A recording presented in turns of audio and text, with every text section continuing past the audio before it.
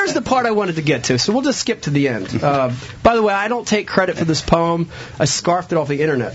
A little bit later, said this. Santa Claus, instead of getting in a sleigh, because he was late, got into his Bass Cat boat. Bass Cat, a couple of Bass Cat guys all around me. We're going to introduce everybody a little later. Okay? He landed the Puma out in the yard with 20-inch spinners. It didn't hit hard. Old Rick thought ahead, and Ike proofed the craft. He made him a light pole from a Minn Kota shaft. Won't break that one. Santa called, and he's feeling pretty crappy. So I'm here with the goods to make the kids happy. He unloaded the cat as fast as he could and stashed all the presents under the tree. As he fired up the Yami to finish up for the night, Ike screamed, "Never get up! Never give up!" Get up. As he flew out of sight. I'm a terrible storyteller. I like that story. We're going to get rid of the storytelling. How's everybody doing tonight? We're here. It's just show 12. This is amazing. This is show number 12. We're here at the end of the year, and we pulled off 12 shows somehow. How'd that happen? It seemed easy. You know, it's been a lot of fun. It has been a lot of fun. We just never run out of things to talk about. We never do. By the way, you're looking beautiful tonight. I like that. Thank you. I like it. It's a Christmas sweater with the tie. Yeah, I thought I'd go formal. I hope you don't mind. Okay, I like the way you look. Folks at home, to my right, as usual, co-host of the show, Pete Glusick. Merry Christmas, Pete. Merry Christmas. Merry Christmas, Thank everybody. You. This is the Christmas special. We've got two amazing guests on the casting couch tonight. Want to introduce you to them. First of all, sitting to my left, Adrian Avina, Jersey boy. Adrian, how you doing tonight? I'm doing good, man. I mean, it's nice to be able to be here, especially for this Christmas special, and be able to be with you guys. And I'm just looking forward to talking to everybody and having a good night. It's going to be fun tonight, man. A lot of people don't know we're practically neighbors. I mean, we live 2 towns next to each other. 25 minutes or so. It's awesome. Yeah. It's awesome. Good to have you tonight. And to my right on the casting couch, Bill Dakota. Bill Dakota, everybody. You know, people are looking right now and they're saying, I know that guy. Where do they know you from, Bill? Well, it has to be. It has to be. It can't be Ike Live. I finally made it, show number 12. Thank God. All my prayers came through. Thanks, Santa. From the Bass U. Bash University. Right. Absolutely. Bash University. He's our MC, folks, and that's where you know him from. And you might think you know him because of the beard. He kind of does look like Santa Claus tonight. He looks good with the beard. I think he does. Yeah, elder statesman. Yes. Very Bill distinguished. he has been our MC extraordinaire for, this will be our 6th year. Wow. It took me 6 years to grow the beard. Wow. Wow. That's good to hear. Yeah. And back in the booth, as usual, we have probably the 2 most important people on the show, I got to tell you. To the left over there, with that big giant mitt, just waved. It's Brian the Carpenter, a.k.a. Brian the Producer. Not you. Brian. Yes. I don't want to jinx it, but, man, we're going to go for a show tonight with no problems. Too late. Too late. Okay, we already had a problem. I'll tell you later. All right, see that? Look at that. Something happened already. God. And sitting to his right, my beautiful wife, Rebecca. Hi, Beck. Hi. How you doing? Good. Let everybody see your Christmas sweater tonight. Look at that. I got Santa's going down the chimneys. Had it. Yeah. Yeah, he is. Awesome. Man, we got a big show here tonight, Pete. Should I let everybody in a little bit on what's going on? Or should we wait? Let's let them in. Yeah, I think so. I'm excited about the guests that we have tonight. Yeah, well, we've got great guests in studio. Mm-hmm. And we have another really special guest calling in. And he's a pretty good fisherman. He catches them once in a while. every so often. Every so often. Who's that guy? Do you know? Yeah, I believe it's Aaron Martins is going to be. Aaron Martins, everybody, who'll be joining us later in the show. Amazing. I was preparing for the show and checking out his statistics, and it's just an amazing read on how consistent that guy is. It's pretty impressive. Man, it's going to be a great show. Hey, as usual, listen, we want your input on this show. Lots of ways to get a hold of us tonight. You can do it through IM, right there on the right of your screen, instant messaging. Ask us anything you want. You can even ask about Pete's underwear. It's Christmas colored or shaped. Shaped. Ask anything you want. The other way is Twitter, Mike_Iaconelli. Tweet your questions. And then we have a phone number that, Bri, when does Ike Live After Hours start? We want to see you, too. About 10:30, and as soon as we wrap this business up, 10:30. All right, so about 10:30, we're going to open it up to Ike After Hours, which is cool because it's a free-for-all of questions, which is great. But, hey, before we get into tonight's show, Pete, let us do what we always do, and especially in this show, it is a Christmas special. We want to thank everybody in the military, active and veterans. Thank you guys for what you do, especially in today's crazy times. We appreciate you so much. We want to thank the firemen, policemen, EMTs. Do you have something you want to say, too, Pete? Do you have a... Well, we have a fireman in-house here with Mr. Dakota. Yes. Retired. A retired fireman. But, yeah, we recently in the Philadelphia area, a young woman was killed in the line of duty fighting a fire here in the Philadelphia area. It was the first female to be killed in the line of duty, I think, in the history of Philadelphia. Wow. And we want to, send our thoughts and prayers out to her family. And we also had, some police officers that, up in New York State that basically, were executed doing their job. And, it's a tough line of work that those folks do. Yep. We appreciate the efforts and the sacrifice that they make for all of us. For sure. Thank you, guys, especially during the holidays. We appreciate it. Brian, you want to get a little recap here? I want to talk about something pretty interesting that happened over the last week, since the last time. One of the guests we had on the phone, football player. Willie. Oh, yeah. Willie Young, baby. Willie Young. We had him on. And great guy, hardcore bass head, amazing football player, hardcore bass head. And he's been known to do a little celebrating after sacks, and he does some fishing moves. So we challenged him on our last show. On our last show, On our last show, we challenged him. We had some ideas for him on what to do. And what happened, Bri? He took us up on it. What did he do? He did the jerkbait celebration. He did the jerkbait Yes, he did. celebration. Yes, he now did. wait a minute. Let me recall right. We had somebody that said skipping docks. That was Dave. Who's not here tonight. Rest in peace. He's not here because he's embarrassed. Yep. Right. We had somebody said something else, but let me recall correctly. Who said try the jerkbait hook set? You. Thank you. Appreciate that. Man, Willie Young, thank you for taking me up on my celebration. I like that. He was a very, very cool guest. Yeah, he was a lot of fun. He was a great guest. Yeah, he was a lot of fun. And how neat is that to see this show is impacting NFL football and the world.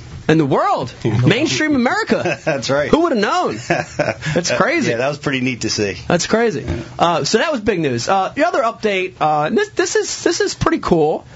We told you a little bit about it before. We gave you a sneak peek of it. And we want to remind you that our good friend Mark Jeffries from where is he from? He's from the Bass Zone. He's from Bass Zone. He's from Oklahoma. And Bass Talk Live. Right. Mark's got an amazing new special. I guess we'll call it a special. He's got this new series coming out called 20 Feet Deep, and it's right on the heels of it, guys. Right on the heels of it. We're talking about December 28th. Mark's going to premiere 20 Feet Deep. That's amazing. That's like a week or so away. And it's an outstanding piece. Yeah. What a neat concept. It is a neat concept. Do we want to run a little B-roll on this here, Brian, or we want to get Mark on the phone, or what do we want to do? Yeah, actually, let's Skype him. Yeah, let's Skype him. And then we'll roll the B-roll. Okay. Let's Skype him in if we can. Oh, we can. I'm excited. I tell you, new things in the fishing industry make me very excited. We're going to talk about some new things later. We're going to talk about some new Bass University projects. We're going to ask Adrian about some new sponsors he's got on board. Some new truck company sponsors. Very exciting. Wow. Truck products. A lot of new stuff. I'm excited about new stuff. It makes me happy. Yeah, the new year's here. New year's here. It's a good time to talk about it. Yeah. Oh, speaking of that, remind me later in the show we have to talk about resolutions. I'd like to talk about that. We'll do that in the after hours, though. That's a good idea. Just in case your resolutions aren't, you know what I mean. I really haven't prepared any, but everybody that knows me knows I need some. All right. Let's see. I think we've got something here. I can hear myself. I don't know why. Mark, shut your computer off. Hey, man, can you hear me? I can hear you. And I hear myself. It's like a giant echo. Mark Jeffries, everybody. Mark Jeffries. Hi, Mark. Mark, do you have it on the computer? I do. Well, shut it off, Mark. Come on. Pick a game up. Oh, is that better? Wow. Look at that. The man who taught us is accused of the crime. The student has become the teacher. No. Mark, we forgot what state you were from for a second, but you are from Oklahoma. Yeah, that stumped Pete. Pete was That's it. Yeah. Hey, I recovered nicely. That's too far south for Pete. But we talked a little bit about new stuff. And you've got something I'm super excited to talk about. You've got a new project called 20 Feet Deep coming up. I was kind of the guinea pig for the project. Tell us a little bit about it. What is this thing? Well, I wouldn't really call it the guinea pig. It was really cool. And for the folks that are out there watching tonight, you're going to get a side of Mike Iaconelli that really has not been displayed before. I had the opportunity to spend several days with Mike, and we went around Philly and did a bunch of filming. Kind of reflected on a lot of stuff that Mike was involved with in his early years, and then really dove into some tough questions that many people pretty much have been looking for answers. And initially, guys, this thing was going to be a 20 to 30-minute documentary, and it has ballooned into about an hour and 5 minutes. Wow. So I am thoroughly happy with the way that it turned out. And if anybody out there is a fan of the ESPN series 30 for 30, that's kind of the style that we are following with this documentary series. And Mike just happens to be the very first one. We have 4 more that are in the can already. We have plans for an additional 8 more. We're going to try and get a dozen in for 2015. But we're going to debut it this Sunday night with Mike. We're going to stream it live, and then after the documentary has been shown, we're going to have Mike on live to answer specific questions that you might have from the documentary that everybody watches on Sunday. Awesome concept, man. We first started talking about it. I love it. I love bringing that human nature, that human element to it. And that sport needs it, Pete. Well, it's not captured enough. When a guy wins a tournament, maybe he gets a little bit of that. You get a little bit of that coverage on the TV show or some of the media coverage, but just a little tiny bit, and that's only for the guy that wins the tournament. Yeah. To get all that in-depth, the story behind how these great champions become great, how they've gotten there, the road they've traveled, the peaks, the valleys. I mean, that's some interesting stuff, and I can't wait to hear some of these stories, Mark. I'm stoked. What's really cool, too, is I've sent out little clips and footage to Dave Rush, who is helping me with this project, along with the Nature Boy, Matt Pangrak. And they were just totally entrenched. They could not stop watching. And these are just little segments, and these are guys that are knee-deep in the industry. So I'm hoping that all the people out there that are watching tonight take the time. I know it's a little long, but I remember the first 30 for 30 documentary that I watched on ESPN was about 2 hours, and I could not leave. And that's kind of the premise that is really at the forefront of the first one that we're doing with Mike, and just kind of the whole background and the mystery of some of the stuff that has taken place in Mike's life. We're finally going to get some answers. So I'm super pumped about it, man. I am too. And I got to tell you right now, Mark, if this thing is a total success, I want to take all the credit for it. If people watch the show and they're super bored about 10 minutes in, I'm blaming it all on you. So it's all on me. So yeah. Okay. No, and the way that we mixed it up, we kind of we started it out by talking about what you were like in the early years. And then we kind of built up, and then we throw some stuff in there that is kind of current, and then we throw some stuff from the past, and then we throw some stuff in that's current. So it keeps you on the edge. You're not sitting there listening to 10.5 minutes of rambling. It's stuff that is very intriguing, very interesting, and can't wait for Sunday, man. I will say this. It's 99.9% complete. There's one little tweak that I have to make, and then we'll be ready to rock with it on Sunday. Wow. Well, we're all stoked. I can tell you everybody around here is on the edge of their chair just by your description. Thanks, Mark, for joining us. Man, everybody, listen to me. Check this thing out. This is going to be freaking phenomenal. Not just because I'm in it. It's going to be phenomenal. This is the kind of thing that I'm going to watch the next 4 or 5. I want to watch the next stories. So where can everybody find this thing, Mark, while we still have you on here? The web address is 20 feet deep. That's 20ft. deep.com. What was the other 20feetdeep.com, and we're going to do it live Sunday night, 8 o'clock Eastern time. Okay.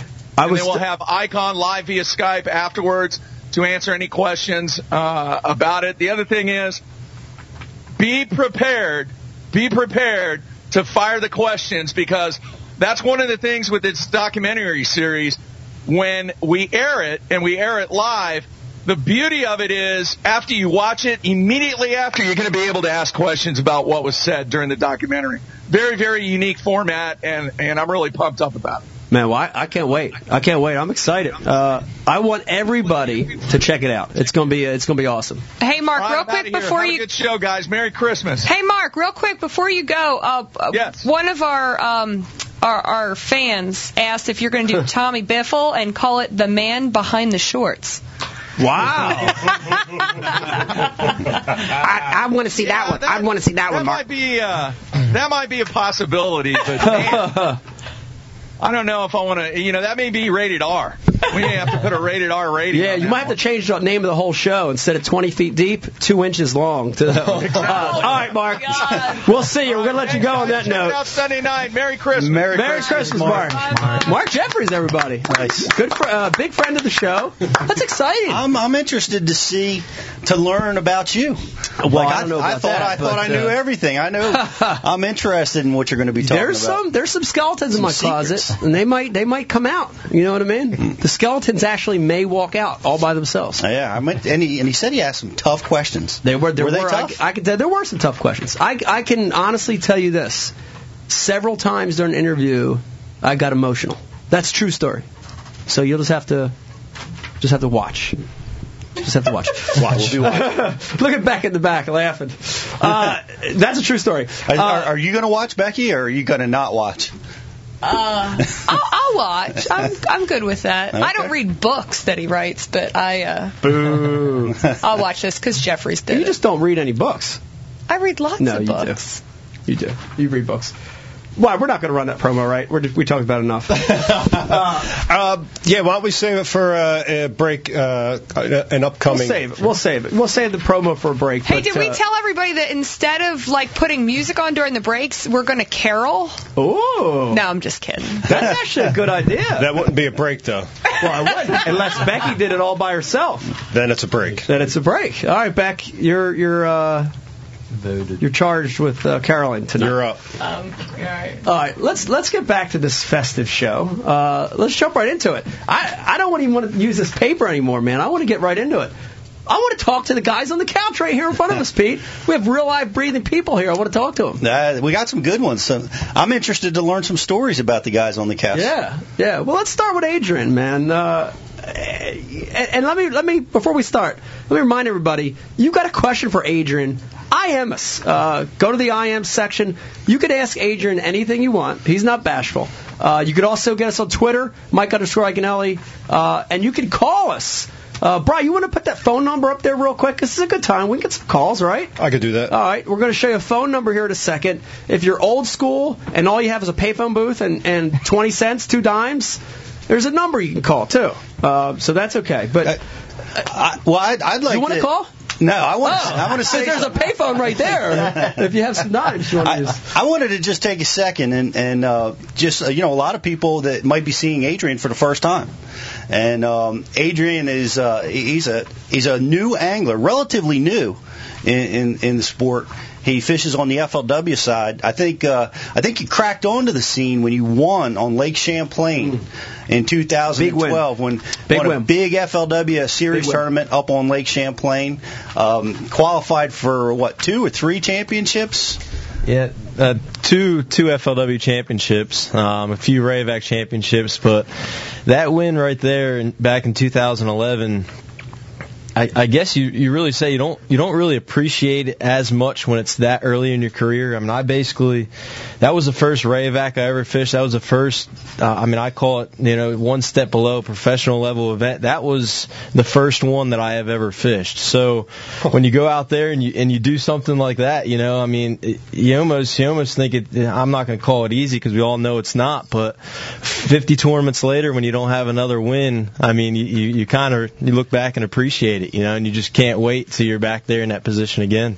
Yeah. Well, that was amazing. It was amazing. The one thing that, we both had a chance to fish with Adrian outside of the bass world. We were out he does some guiding for stripers. Yes. We want to talk about that too. Yeah. A lot. I think one of the most amazing things about Adrian is you say you're just getting started in the world of professional fishing, but you really haven't been bass fishing for very long.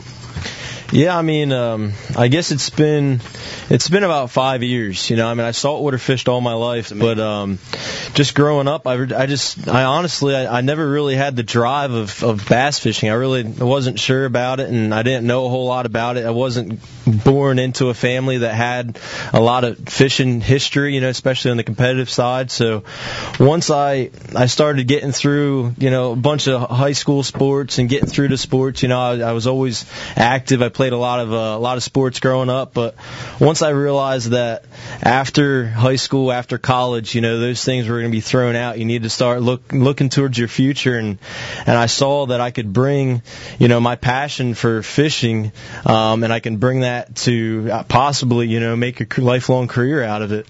I'm just a competitive person, and it just suits well. Yeah, well, that's amazing. It's amazing how quick that can happen. Yeah. It took me 15 years, I think, before I fished my first professional tournament before I was ready. So it can take a long time. It can take a long time. That moment's important, though. That moment when you realize you want to attempt it. I can vividly remember that, too. Here's another interesting fact. You won at Lake Champlain. That's right. You won at Lake Champlain, and I won at Lake Champlain. Wow. We have 3 Lake Champlain winners in the room tonight. That's pretty awesome. That's an interesting tidbit. A tiddlywink. Yeah, that is. Round of applause. It is, yeah. It is. That's amazing. I think we might get some Lake Champlain questions tonight, maybe. And here's the other interesting thing. Bri the Carpenter, you missed this one, but there's 4. So we've got 3 winners in this room, and you've lost fish at Lake Champlain. Absolutely. Now I got a question for you guys. Were you guys smallmouth, largemouth? They're probably going to get ahead and ask that question, but I know Champlain, it's just a fish factory, Man, I tell you, I'm a mixed bag, man. That's what I love about Champlain. Everybody knows that again. I love it where you can, do that dance back and forth between the brown fish and the green fish, and it's so hard on Champlain sometimes to get all big largemouth, and it's nice to be able to get them big smallmouth because a lot of times they're a lot easier to get. But I like the mixed bags. Yeah. I have to agree. Yeah, I think there are times when you need both. Mm-hmm. I'd rather catch largemouth, but I want smallmouth in my pocket, so I'm going to say both. Good answer.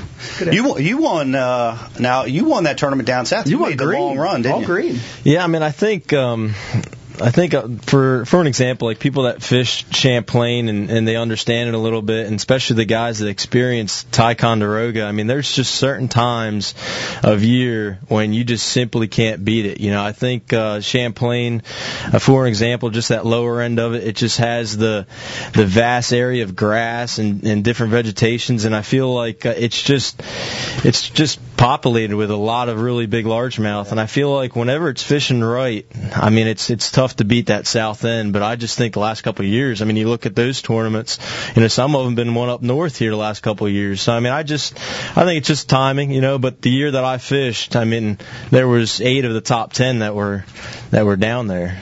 That's amazing. But the biggest problem with that, and what has haunted going south on Champlain all these years, is that massive boat ride through the belly of the beast. Sound effect. You need wind. You have a wind or weather sound effect back there, Brian. Anything. No. Fizzling tire. Did you run into that? I mean, that's a big problem. You go down there and you can't get back, or it takes you 4 hours to get back. How was the weather for you? And that was a neat deal too. I mean, I just recently purchased my first Bass Cat, and it was a couple weeks prior to that tournament, and it was the first time I ever had it in the water, honestly, and I brought it to Champlain, and I had a Triton prior to that, and man, I was happy to be in a Cougar FTD because, like you said, I mean, it was slick calm, just like every other tournament seems like we get down there. It was 5-6 days prior to the event, and that first day of the tournament, it was blowing like 25, and it did that every single day. And I mean, it's nice being in a Bass Cat. I can say that. I tell you, I got to agree. I know we're all, we work with the company, but man, that boat is nice in the big water. It's awesome. And you got to try that out. Awesome in the big water. Awesome boat. No doubt. Big time. Now you alluded to this. I want to expand on it. You mentioned that we both fished with Adrian out in the salt, the little striper fishing. Yeah. But I want to know. We had our show last time we had some amazing hunters on the show, and we paralleled the similarities and how hunting helped them in the fishing world. Tell me a little bit about that, because I got to see it work out there, and I saw you doing things that I wouldn't do in freshwater. You had this innate knowledge of the moves and where to set up and all that. That's had to have helped you in the freshwater a little bit. Tell me about those parallels. Yeah, I think, like for an example, I mean, we look at it now, but over the last 5 years, the electronics on the freshwater side have just boomed. I mean, you look at Lowrance, they just came out with another new unit that's going to, be much better than the last one, and it seems like it's always improving. And I feel like the saltwater side, electronics were crucial for us 20 years ago, so I think just understanding and having that little bit of a jump start when I first came into the sport, I came into it roughly four years ago or so. And that was right when the electronics really started to develop, and we started to get different features like the side scan, the structure scan. So I think my understanding of the electronics was crucial. And then, like Mike said too, a little bit about being able to set up on a isolated spot.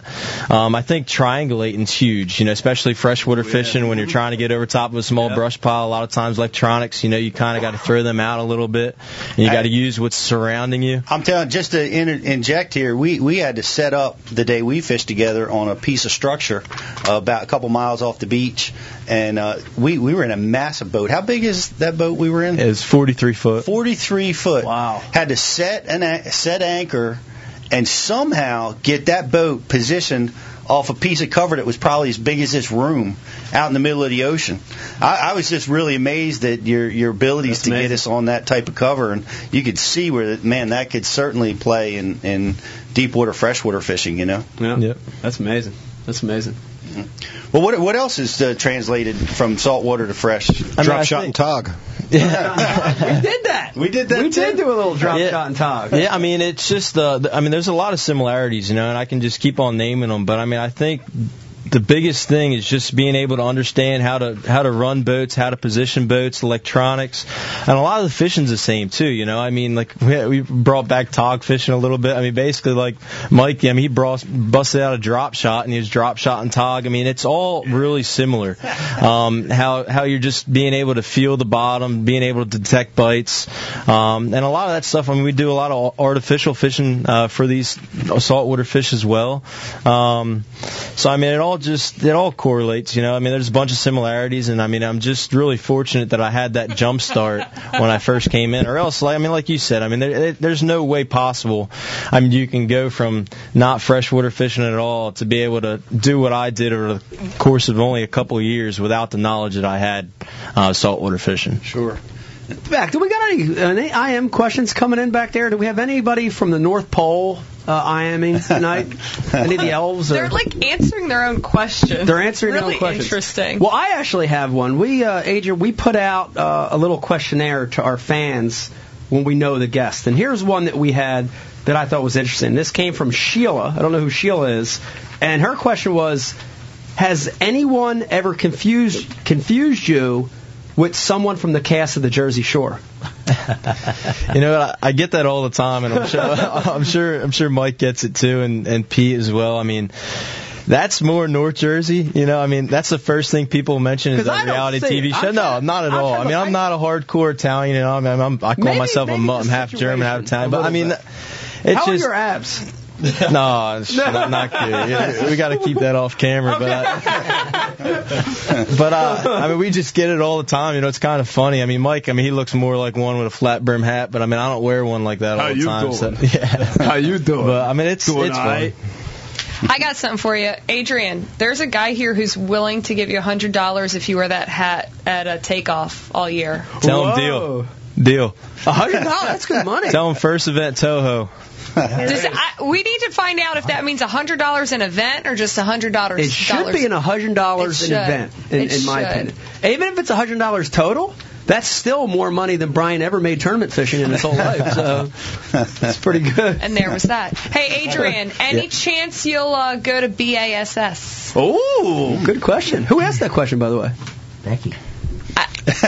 Did they not put the name? They did, but you'd have to give me like 5 minutes to scroll back down to that. Okay. I mean, I think the biggest thing when it comes to tournament fishing is you just want to look at what your future entails. And I mean, I think right now, fishing FLW side, it really allowed me. I mean, I started on the college program that FLW had, and it just one thing led to another. You know, I fished a Rayovac level, and now I'm fishing FLW Tour. Can I see myself one day fishing the bass side? I mean, yeah, probably. But I just think it all just takes time. I mean, I think it's good, you know, that I didn't jump over there right away. I think FLW, I mean, they have a great program going on over there, and I'm really fortunate in fishing with them. And I think one day, I mean, this is something that I'm really looking future-wise. I mean, I'd love to do this the rest of my life, and I'd really like to try and fish both sides, at least right now. I mean, I don't have a whole lot of responsibility. I don't have a Becky back there, you know, in my ear, and I don't have, you know, beautiful kids like you have. But right now is the time that I could really try and jumpstart my career. So I mean, I think what I would try and do is fish both before I just made the jump to bass. But you've done a little bit differently. I think most people watching the show know, but you've built up your own brand and your own sponsors outside of the FLW Tour, which I think is a very unique approach. A lot of guys have really resounded to let FLW build their brand and their sponsors and their career, which I think is a mistake. But you haven't taken that route. You've done it different. I mean, if you were to switch today, all your sponsors go with you. You don't have any sponsors bound to FLW, correct? Yeah, and that's something I looked at too. I mean, one thing growing up, my grandfather, he would never let me do anything until I got my degree. And I went to school for business, and I mean, I really feel like taking those classes, no matter how boring they were and how many, checklists I was writing for my next tournament I was going to fish. I mean, but just being able to understand the business side of it, I mean, I think that also helped me. I mean, for me, how I look at it, fishing the FLW side, and we can kind of talk about maybe one of those team deals or something like that.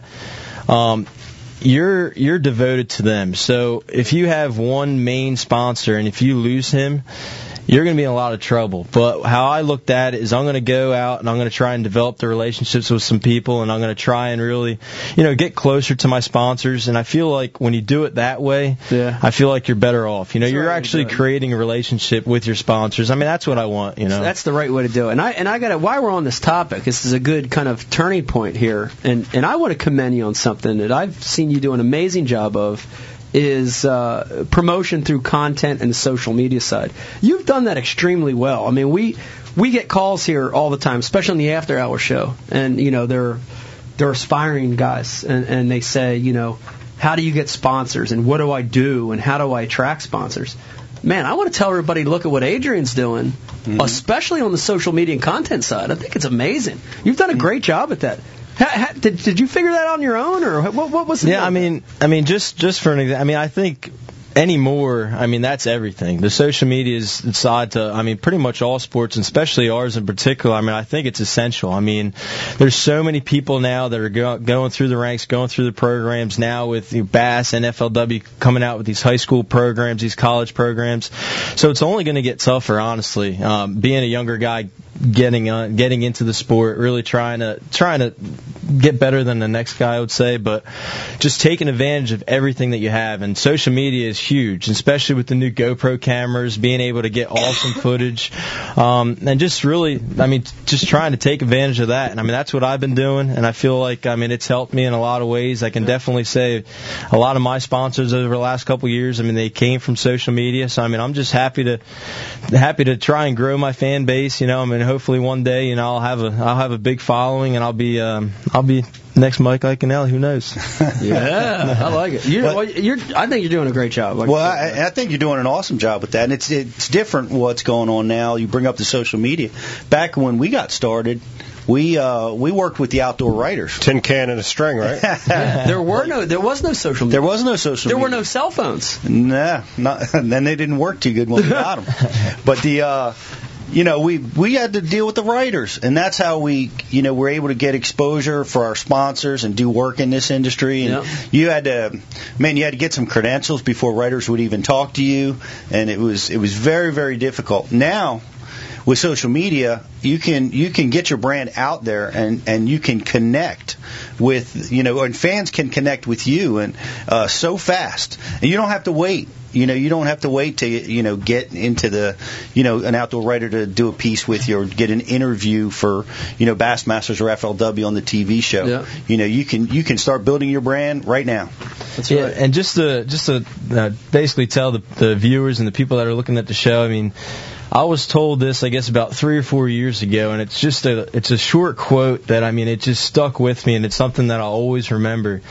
But this guy, he came up to me, and it was right after a tournament. I think I had a decent event, and he came up to me, and he says, "Man," he says, "I like the way, you know, you do things, and I liked how, you know, you took the 15 minutes to talk to me after this tournament. You know, you could have easily blown me off." But he said, "Listen, kid, I just want to tell you one thing." He told me, he said, "Just remember, anymore now with social media, it all comes down to not who you know, but who knows you. And just take advantage of it and be smart about it." And he just told me that. And I mean, it just made so much sense, you know, especially from a business side. I mean, just to be the person you are, to be the person that your kids want you to be, and just to go out there and just be a good person and try and promote the sport as best as you can. And I mean, that's just basically what I've been trying to do. Well, it's a good point. Yeah, it's well done. I agree. It's a good point. I got lots of stuff for you back there. You got some IMs back there. I got lots. Come on, I'm just going to shoot a handful out, and you just pick and choose what you want to answer. No, we're answering all of them. What do you got? All right. So a lot of this comes from Adrian and talking about going to college. And I guess, Adrian, what was the big turning point for you to make the jump from college to FLW Tour? Hold on, there's more. Is fishing in college critical to have a successful career if you're starting out? Adrian, I guess you started a fishing team at college? ? That was a tough question. All right, that's too many. The last one, though, is, Adrian, did you get disqualified in a college qualifier? Is there something scandalous you want to tell us? Scandalous. No. Were you on the naughty Where's the list? sound effect? Oh, hold on. Where's the sound effect? Was that a gunshot? Did I just get shot? What was that? Yeah, but We just have to pause. This is horrible. This is a bad sound effect. That's a bad thing. sound. Don't do that one anymore. Just to kind of go through it a little bit. I mean, I'll just start on some of the questions I remember. I know Becky, she blasted me there, but the first, I guess I'll just go start. I mean, what I did in 2009 was the first year FLW College Fishing started their program, and I immediately jumped onto it. A buddy of mine who's actually a mentor of mine, Dominic Simone, he's the one that introduced me to this, and he's kind of the one that taught me a lot of the stuff that I know about tournament fishing. And 2009 is when I started that program, and I mean, I think it was one of the best things I ever did because it allows you to really experience professional fishing, but at a college level, and the costs are a lot less. You get the atmosphere, you get to kind of understand how the sport works, and I highly recommend all those that do go to college to at least do that for a few years. it just really allows you to understand on how the sport works, and it just gives you an awesome feel for what you're going to be enduring if you do try and do it professionally. Dominic, you brought up a character, Dominic Simone. He's right from Vineland, New Jersey, and Dominic and I competed together in the Federation, and we qualified and won the New Jersey, well, it was actually the Northern Divisional on Lake Sebago in Maine. Wow. So Dominic and I have a history, and I didn't know that we were connected until we went fishing that day, and I found out that Dominic and I were connected to Adrian together. And Dominic is another special character. Was a police officer, and he had a heart transplant. Wow. He had a heart transplant, and recovering from his heart transplant, right? He had it just before the divisional. It shows the passion that he has for fishing, and that he was able to convey and share that with Adrian. But recovering from a heart transplant against his doctor's orders, competed in the divisional. Major fish head. That's crazy. That's a true fish head right there. That's a hardcore fish head right there. Wow, Big time. That's awesome. See, Becky threw too many questions at once. Now we can't remember what they were. And for that DQ, I was definitely not DQ'd, so we can kind of go back towards that one. You can be DQ'd. Nah. People in this room have been DQ'd. I've got the record on DQs, by the way. I think I have the Bass record. I think I'm at 6 or 7. You are an expert. I am an expert at DQ. Absolutely. Hey, speaking of tournaments and anglers, so the list came out today with all the BASS pros for next year. What are everyone's thoughts that the field is so large? Yeah, well, it's kind of interesting. What I think is interesting about it, I'm not going to say it's wrong or right. I'm going to take a neutral side on it politically, but I thought it was interesting that Bass came out and said, no, we're cutting it this year. Only the top 70 guys through these qualifications are getting in, and that's it. And then I looked at the list today, and everybody got bacon. What is it, 115? It's the largest bass elite field, I think, in history, right? Wow. If I'm correct. So it's essentially everybody that fished last year, or most of the guys, and a lot of new guys coming in. So it's interesting. It's funny, because I had just looked at that list today, and I was noticing that I didn't really notice the number was that big. But there's one thing that they did, which I kind of liked, and I thought was a good move, is regarding the rookies, the new guys coming in. Because you get shocked, man. I mean, your first year out on the elites, I mean, you're staring right into some powerful fishermen that can get the job done in any condition, and it's hard. It's a difficult proposition. So they're giving those rookies 2 years. 2 years, letting them, that's smart. Letting them struggle, and and then if you're number 2, if you're not cutting it, well, it is what it is, man. We're in the business of competing, so but being able to give those rookies 2 years, I thought that was a good move by Bass. That was a good move. What do you think about it back there, Brian the Carpenter, who's yawning? I caught you. Put your Is the show that boring that you're yawning? Or? Yeah, man, I'm kind of tired. Okay. Put your face on. Yeah, we like to see who you are. By the way, can you... I think it was most interesting that Becky brought up a new topic that has nothing to do with the script that I carefully crafted for tonight's show. Beck, you're not following the with script. Times and at times. Brian created this. I've never been good at following directions. I thought that was interesting. Okay, can we get... Is there any possibility at this point that we can get... like sleigh bells sound effect? No. Bells? No. Anything that would be semi-Christmas sounding. Let me try here. Anything. Now, that was a fart. We actually need something that sounds like somebody coming down a chimney. I got it. A chimney? Chimney. A Tibetan symbol? That's not it's a symbol. It's not even a symbol. I want to announce that I don't know if you knew this, but for the folks at home that don't know Ike Life Studios, we actually have a chimney in the back of the studio. Am I saying that right? Chimney? No, there's no L. Chimney. And we have a very special guest that just came down the chimney. I want him to come out here. Mr. Hansen, come out here. Come on out. There he is. Come on out here. Do I get to sit next to Bill? Sit next to Bill for a second. Give us there you go. John, how you doing, tonight? Thank you for coming down to Chimley. Man, I'm good. I gotta say, how'd you get down that thing? First of all, well, it wasn't easy. A lot of butter. They lube me up, slide me right down. I was wondering how Santa actually does that. So he's starting to let into some of the secrets. It's magic. Is it butter or is it Pam? Is it the spray in a can? No, we like to use the butter. The Pam doesn't. It's not as slick as butter. Okay. Well, I got to tell you, thank you for coming and making sure that it's working, because I know that's what you're here for. You're prepping for Santa. Let everybody, Bright. Let's get a shot of this. Right. Look at that. Yeah, spread out here a little. That's disgusting. That is. Is that perfect? That is a mess. That is. That's the most amazing Christmas sweater I think I've ever seen in my life, Pete. Look at that. I love. There's nothing like fruitcake. Oh my gosh! Can you tell us about the origin of this sweater? Well, me and my wife have been going to ugly sweater parties for a while, and this was the sweater from 2 years ago, and we just dolled it up a little bit extra this year. Wow. I mean, I got to admit, I think we kind of had a contest going on tonight. I didn't announce this, but the winner of the ugliest sweater contest is you. No doubt. You're the winner. Nicely done. Nicely done.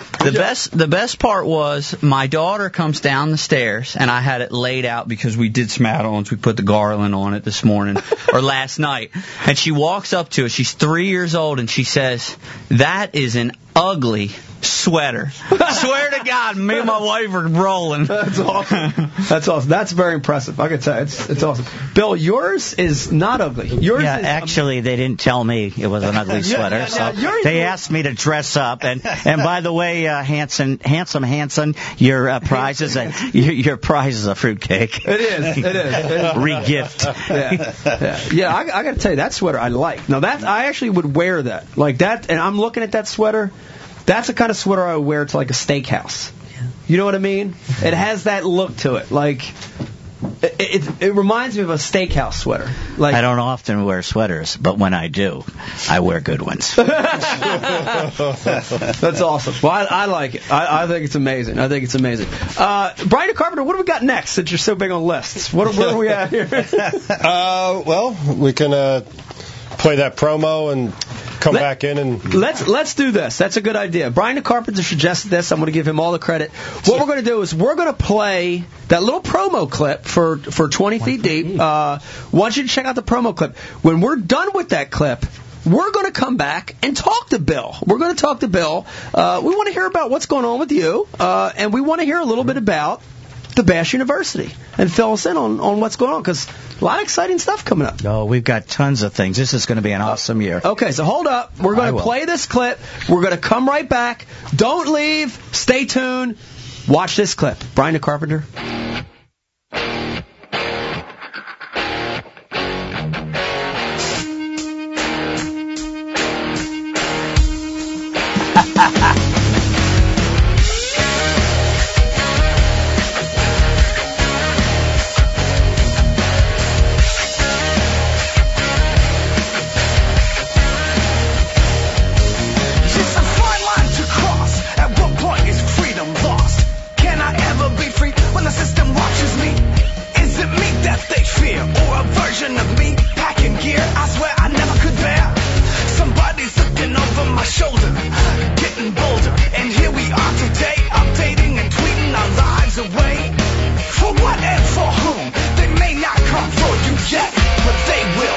Because if you take that away, it's not me anymore.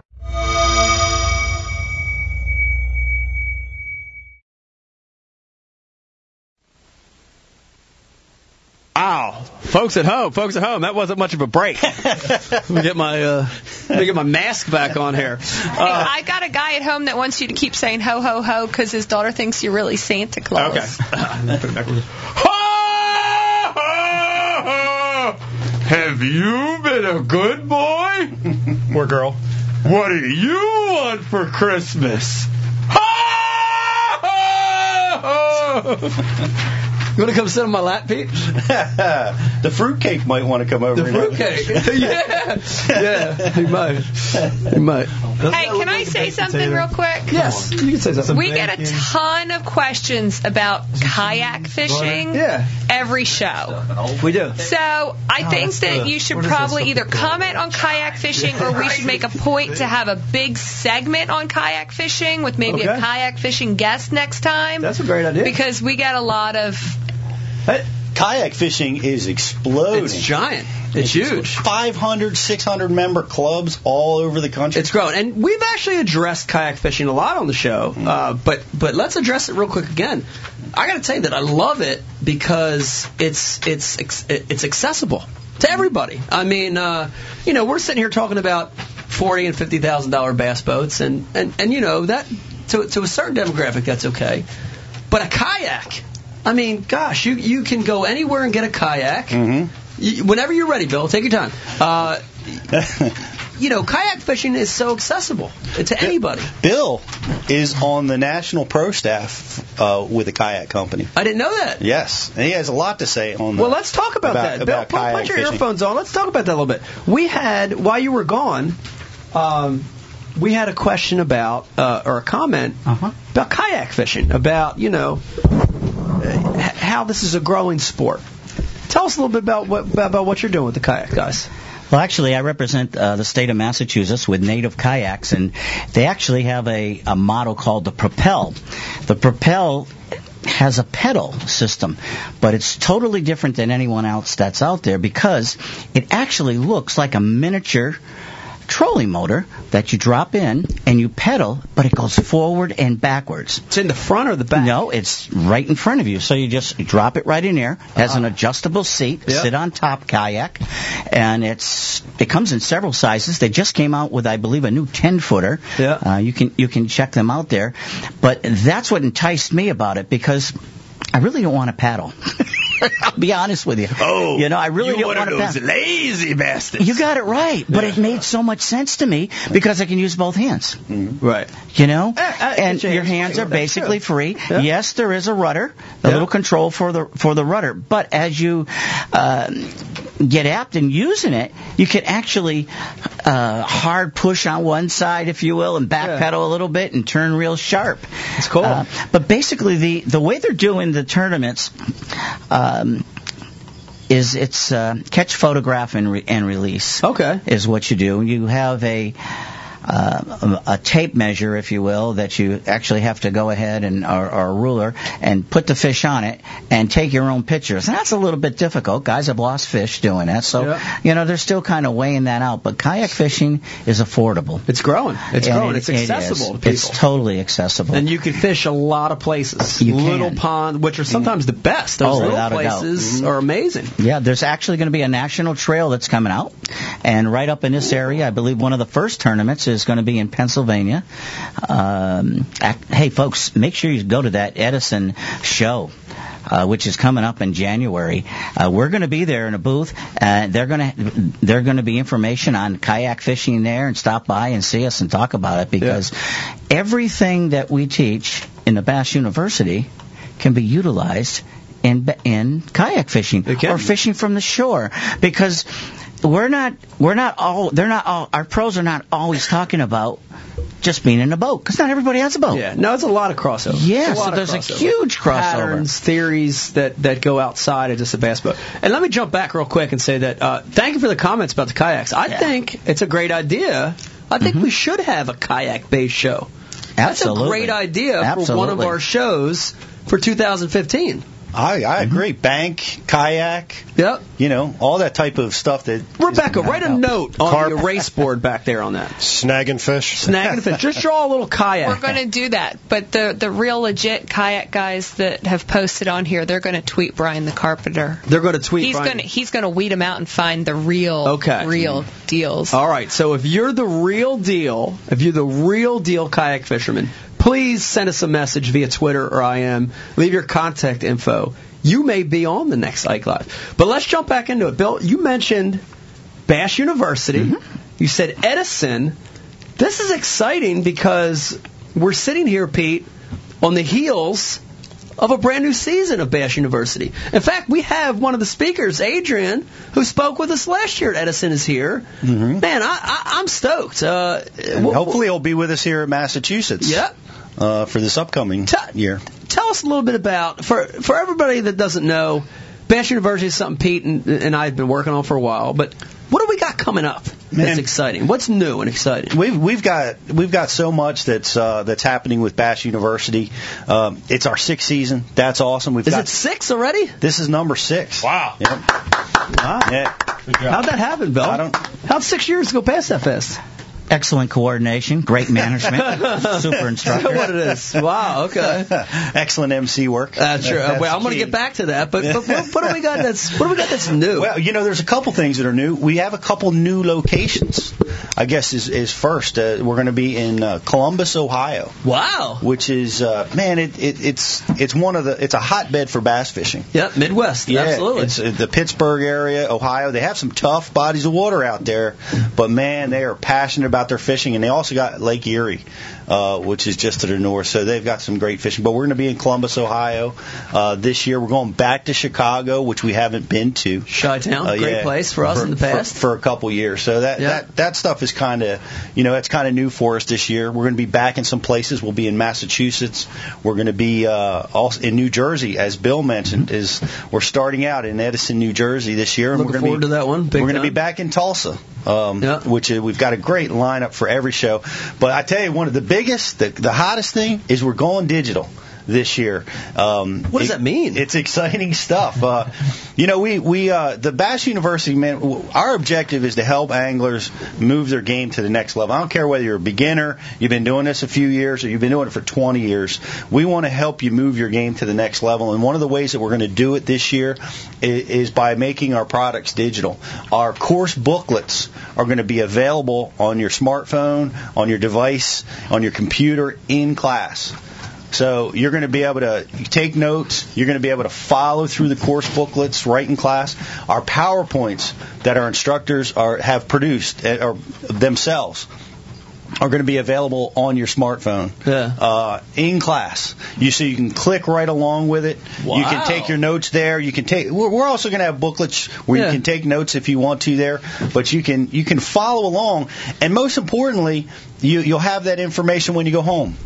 That stuff's going to be downloadable. It's going to be something that you're going to be able to have for the course of the next year as you go through the seasons and you try to implement all the techniques and the training that you heard in January. And now it's June and these fish are post spawn and you're remembering Adrian's conversation about how to flip in the grass or something, and you're going to be able to go back to your notes and go back to your PC and look at that stuff as you prepare for your next trip. What a neat feature, man. Yeah, we're going digital. That's awesome. Going digital, Bill. And let me tell everybody, Bill, I gotta talk you up a little bit here.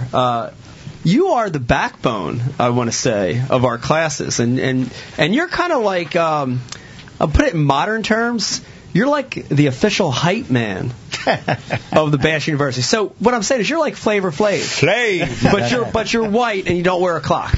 I do my best every day I go. I'm telling you, Mike, I don't even know what's coming out or what I'll say, but I can guarantee it'll be the best day. Wow! And even refs. And I'll tell one other thing that is so awesome, and Pete was talking about this. We have 6 instructors at every one of our seminars, and our the weekend. Top pros in the world. Top pros in the world. And on top of that, at every one of our 5 locations, so 6 times 5, Adrian, college degree, that equals 30. 30! 30! Wow. 30! Gosh! Bash University TV programs being filmed this year alone at all of our locations. And all of those will be added to the Bash University TV library. Okay? And on top of that, as Pete mentioned, the PowerPoint presentations you guys have been asking for. I know you're listening out there and you're watching.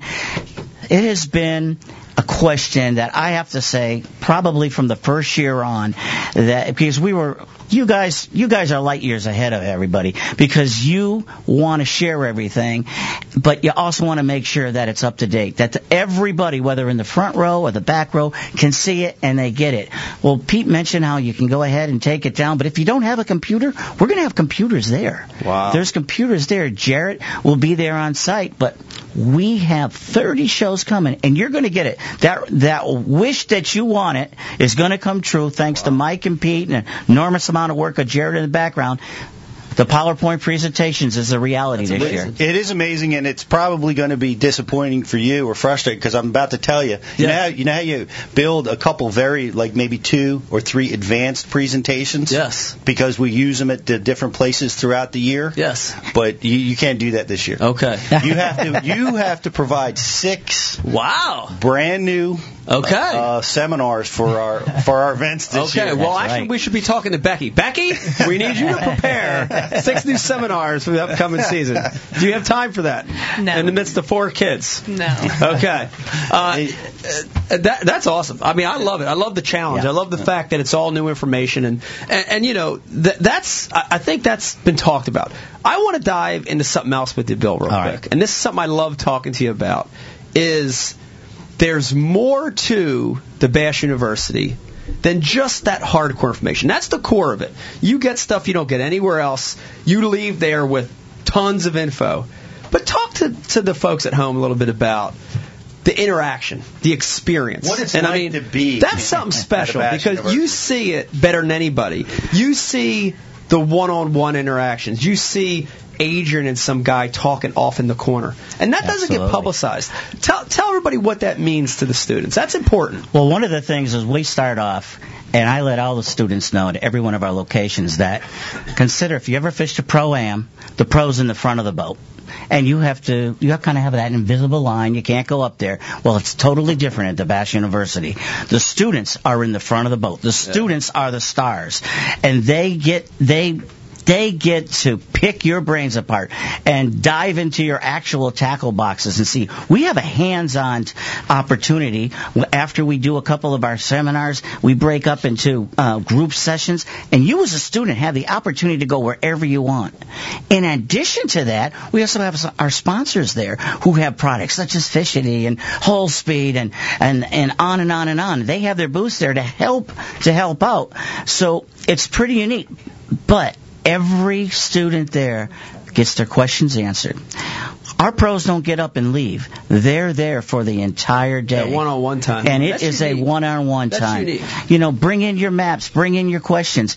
I've always said that if you're going to go to a sportsman show, take a look before you go at who the vendors are and what you want to get out of it. Yeah. Find out where they're boosting. Don't be mainstream that you just keep walking around and miss them. Yeah. At the Bash University, that's the way it is. Prepare yourself to come in, and you're going to have a fantastic time because there's nothing that goes unturned. Yeah. And we make sure that happens. Yeah. We really do. We go out our way. Fun. It's always fun. We have more fun telling stories and mostly lies. And a lot of lies. Some of those stories. Yeah. And I got to tell everybody, Bill mentioned you get a chance to go into the pros tackle boxes. Mm-hmm. I've been in Pete's tackle box. I've been in Pete's toolbox, and it's a freaking mess in there. It is. It's a dirty, disgusting mess. I just thought I would say that to you. I appreciate you sharing that. You're welcome. The Spider-Man one's pretty good.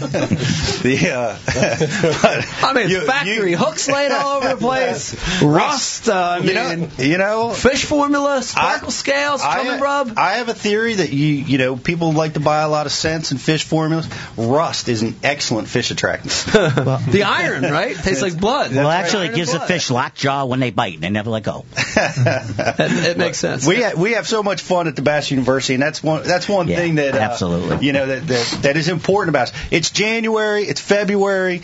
So a lot of places we're going are going to have 3 foot of snow on the ground. Cabin fever's in full effect. Man, we're talking bass fishing. We're talking about lures and experiences and sharing, and it's a lot of fun. I tell you, as a speaker, man, I have a great time. Yeah, I got to tell you, if nothing else, if you don't want to hear any of the pros, if we have 6 of the most unbelievable pros on the bill, and you don't want to hear them, just come and listen to Bill. He's like a one-man stand-up act. He's worth the money right there. Yeah, and I mean, I can kind of go back and firsthand, and I mean, I was at both ends of it. You know, just in a matter of a few years. I mean, I remember going to my first Bass University class and being able to watch Ike and Ellie speak. I also watched Pete Glusick talk. I remember I watched Dave Wolak. Just, I mean, some of the top professionals in the world. And I mean, I think aside to all the information, that one-on-one interaction was the biggest thing for me. I mean, just to be able to talk to people who you idolize, you know, firsthand, just even ask personal questions. I mean, it's just an awesome opportunity for anybody that's just looking to either get closer to like people that they idolize or just to gain that knowledge. And I mean, it was awesome. Great class. Great format. Brian the Carpenter, I see you back there with a fuzzy ball over top of your head. What do we got going on back there? How are we doing on your curriculum? How are we doing on your curriculum, Brian? I think good, man. I think we're. Okay. Well, 10 minutes past. All right, 10 minutes past. That's okay. So, that's the cue. And I think what we're going to do here is a great segue. We've had a great first part of the show. We're going to take a short break. Brian the Carpenter, if he does anything right, I think he's going to get a little Christmas music. No.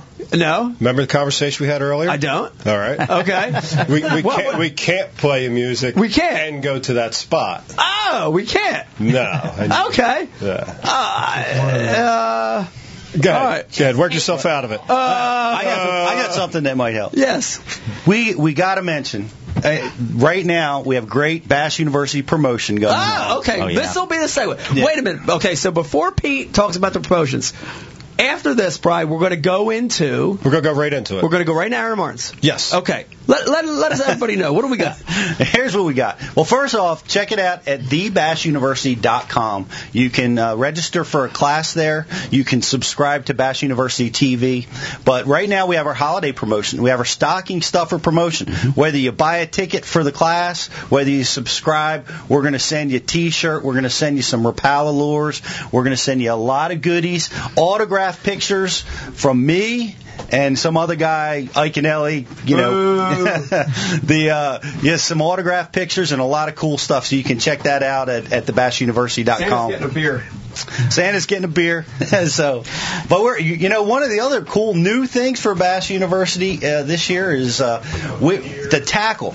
We work closely with Tackle Warehouse, and what a great group to work with. And we've got the tackle shop on thebassuniversity.com, and the pros talk about the baits, their confidence lures, the tricks, the little subtle things that you can't get anywhere else. And we're working hard with Tackle Warehouse this year to expand that for our guys, so they can go to the tackle shop. And, when you're talking about the trailers that I use or Mike uses or these specific lures, you're going to be able to go right to that place and see everything that he talked about during that seminar. And if you decide you want to get that color he's using or try some new one, it's all going to be right there at the fingertips. So that's another really cool new part of the Bass University this year. Speaking of the Tackle Warehouse, too, our students that attend the Bass University get a super discount. On discount. Everything. Very, very deep. Yeah. At Tackle Warehouse. That's on right. Anything and everything that they purchase. That's interesting to just say. A lot of guys save their big purchases for the year till they come to our class. Yes. If you're going to buy a power pole, if you're going to buy a sonar unit, if you're going to buy something like that. A Roman made? Yeah. The mother? Come to the Bass. $400? You'll save a lot of money through Tackle Warehouse on the discounts that we offer in class. You'll pay for your ticket for the class. Yeah. Right there. That's awesome. Yeah. That's awesome. Well, I think we're at the section of the show where are we ready, Bri? Yeah, I already put the title up. Okay. I didn't see that. I'm a step behind. Joining us via satellite, via Skype, via cell phone, via modern technology. I believe he's at home. We're going to ask him in a second. Joining us live is the one, the only, Aaron Martins. Aaron Martins, everybody. And you got your Christmas hat on. How's it going, man? How you doing? Everybody. How you doing? Merry Christmas. I'm assuming you're home, Aaron. Are you home? I am home. Okay, it's good to be home this time of the year. I'm sorry, Ike, what's that? It's good to be home. Oh, yeah, but you get kind of, after a couple weeks of it, you're like, something's missing, like the road or something. I know. Yeah, That's because you're a gypsy like we all are. Are you getting in the Christmas spirit? I see the tree behind you. I got the tree. I got 2 trees. That's an artificial. I got a real one in the other room. This is our little office. And I got my little hat on. That's my kid's hat. And it's actually squeezing my head pretty tight. Cool. That's a headache's coming up in a like it. I don't have no beard, man. You sporting the beard right now? I got the beard. I actually have a full beard. It's a month and a half in, Aaron. So, jeez. By the classic, I'll be in full gorilla. You're gonna have it for the classic? I'm gonna have it for the full gorilla. And I actually, in the classic, it's gonna be so thick, you won't even hear me talking. I'm just gonna grunt like, You won't be able to tell who's talking, right? That's right. Just be like, it'd be like Shaw's mustache, but bigger. Now I gotta know what Christmas tree smells better, the real one or the artificial? Oh man, the real one. Come on. Okay.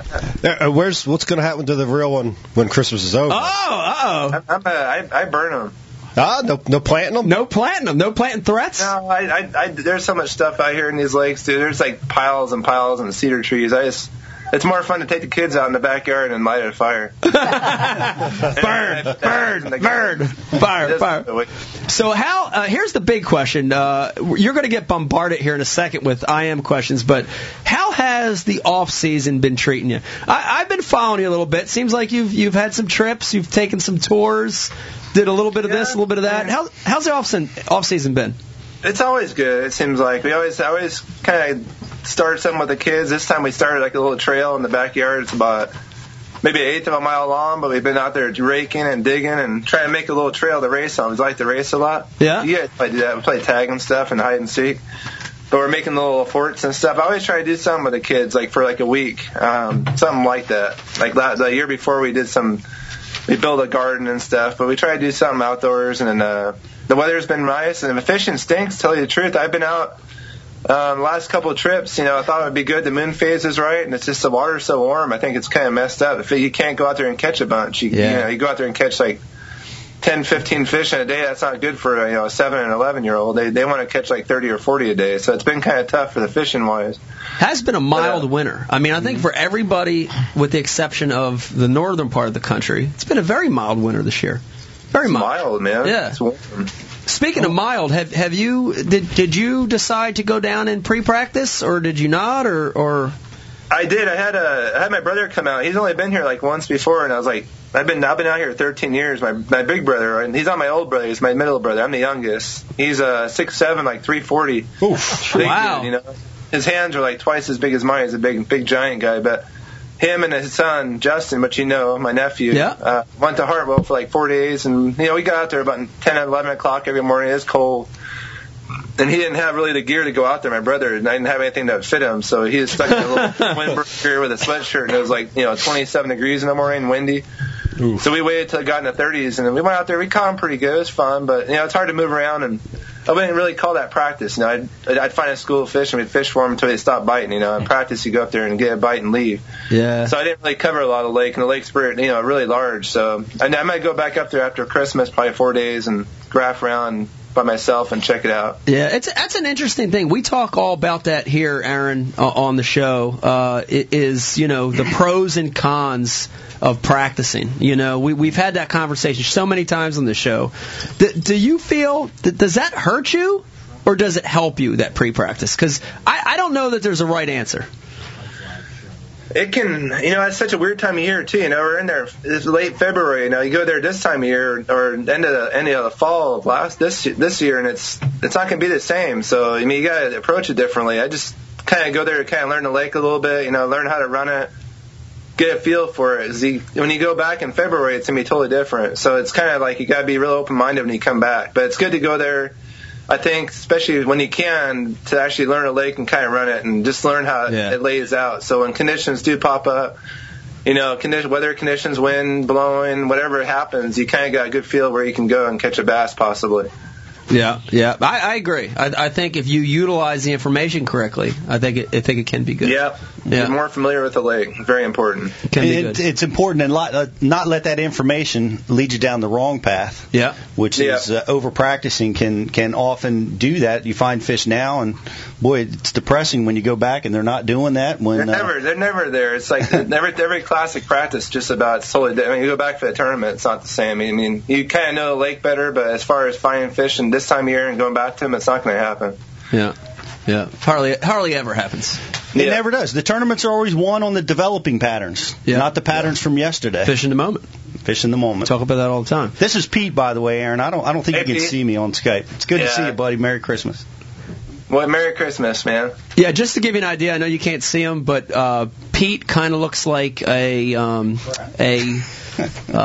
gay, elderly. I don't like elf. how this is starting. Not that there's anything wrong with that. No, not there's anything wrong with it. Normally dressed. I think I currently am one of the. All other anglers are fat and overweight. We're getting right into that, are we? I think Pete would be he'd be a good voice for like an elf on a cartoon. He could be. He's got that monotone, educated voice. That would be a good one. Speaking of that, that's a great transition point.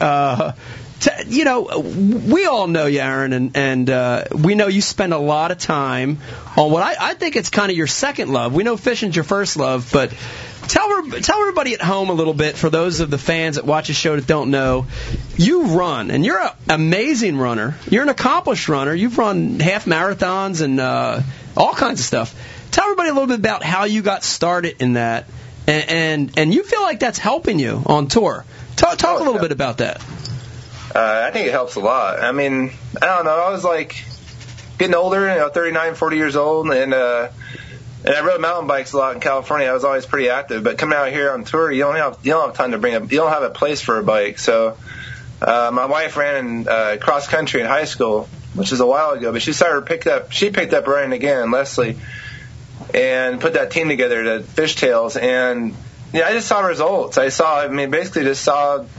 And within like 6 or 8 months, what it did for her, like physically, and it was awesome. So I was getting to that age where I had to do something, and fishing's getting older like that, long days, and I don't want to feel it. So I started running, and I got into it, head over heels. I mean, it's awesome. I run right now. I'm running between 30 and 40 miles a week, and my long runs are about 10, 11 miles. One run, but the way it makes you feel, and I wear my kids out, and I got a 7 and 11-year-old, and I make them tired, and I run them too. We play games and stuff, throw the football, play chase, whatever, tag, hide and seek, and I can still, all the kids in the neighborhood, I still wear them all out, and that's good to know. I'm 42 and I'm wearing kids out, so I want to be able to play with my grandkids. I don't want to. Not that I'm afraid of getting old, but I want to keep hold it back as much as I can, and feeling the way I do in the sport of fishing. I get out there and I start, man. I'm jacked up. I'm ready to go. I mean, I don't really get tired, and I can just feed myself, and I can go without sleep better than I could before. I know it happens during the season. We don't get a whole lot of sleep sometimes, and it does help. It seems to help with that. How about your joints and stuff? I know running is pretty high impact stuff. I didn't run a lot. I rode a bike a ton when I was in Cali, and then I rode a bike out here a lot. And so my joints are probably pretty fresh. I mean, I have, it hurts for a while. I mean, the first 6 months, I got to tell you, I mean, for anybody that starts running that hasn't ran before ever, or hasn't ran in 20 years, the first 6 months or so is going to hurt. You're going to feel like you're hurting yourself. Your knees are going to ache, your shins, everything's going to hurt in your lower body. Even you'll get back pain, like feel like your back is going out, like you go to the hospital even, it hurts so bad. But that's all your muscles that are kind of, you're reteaching them to run, and that's it. It's a lot. There's a lot of pain the first, I'd say, 6 months, and after that, it starts lessening. And then now I go running. I can go like a week or two without running and go run 5 or 6 miles, and the next day I'm not sore at all. If I run every day, it's phenomenal. Yeah, it's I have to really push myself to get sore anymore. I can go out and run pretty much without any ill effect. That's awesome. I know it's got to help with your, being physically fit just helps you fish better. I mean, we talk about being in fishing shape, because you got to be able to stand, you got to be able to battle the rough water. But man, bringing your fitness level to the next level is got to, help you in every facet. I get cold though. I have to dress. I have no fat on me. So if before I was like 230 pounds, I could go out there and wear a sweatshirt and my rain gear and be fine. But now it's like I go out there and I got to put like 5 or 6 layers on, 3 or 4 on the bottom and 3 or 4 on top just because I don't have insulation. So that's a drawback, but I have found out eating certain things, like cayenne pepper on my peanut butter and jellies. I'll eat certain foods like peppers and stuff in the wintertime, like the classic when it's really cold out, just to heat my body up, and it does help. I've been doing that for about 5 or 6 years. Well, we actually had Swindle on last show, and he gave us a tip. You might want to take this for Hartwell. He said in cold weather, before he launches in the morning, he actually rubs Bengay on his crotch in the morning before he launches. So it's a big help to him. You ever see how he's out there? He's always grabbing his junk. That's probably why. It'll wake you up. Yeah. He's probably moving it around. Yeah. And get hotter there. Yeah. He's gotta. I just want to run down this real quick. This is super impressive. By the way, Brian the Carpenter put this extensive note sheet together, Aaron, so I want to make sure I utilize this. 15 classics in a row, 6-time Elite Series winner. 15 in a row? Wait, hold on, I think I missed one. The one you won, I missed. Oh, well, that's okay. Brian, that's wrong. 15 classic appearances. I did miss one. There's the one you won in Louisiana, I missed it. You did?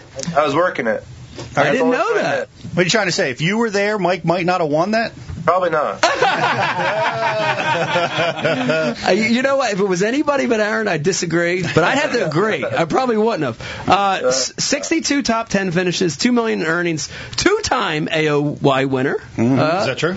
That's amazing. And me and you started the same year. Aaron, and I want to know this. This is a personal question. This is not coming from our Twitter or anything. How the hell have you been so consistent over those years? What's your key? It's amazing. It's amazing to me. You're very consistent. I've gotten like 13 seconds or something like that. Yeah. What's the deal? What's the basis of your consistency? I don't know how I've got so many top 3s and not one more though. It's kind of weird. I've only won 3 elite tournaments, which is a lot, but that's a long period of time not to win more. But I've had a lot of like seconds and thirds. That seems like. I've always been organized, like, that. Oh, yeah. My tackle. And that's a big part of what I do is just, I want everything I might think of with good hooks on it and really organized. So if I go, say, get like a certain plug, like a number 3 plug and a shallow diver, right? And any kind of brand I have in the boat, it takes me seconds, It doesn't take me a minute to find it. It takes me, 5 to 10 seconds to get that bait in my hand. And that's kind of how I've always been. I think that helps a lot. And I work hard at it. I work hours and days and weeks during the off season getting ready for the next season. So when it does come along, I'm really, really about as organized as I can get. I can't think of any more ways of organizing. But that seems to help. And I work like you, man. Me and you are about the last guys off the water every night. Oh yeah. And I know you get out there a lot before I do in the mornings. So, if anything, you're probably out there more than anybody as far as the daylight we have in tournaments to practice. You're probably number one and getting hours in.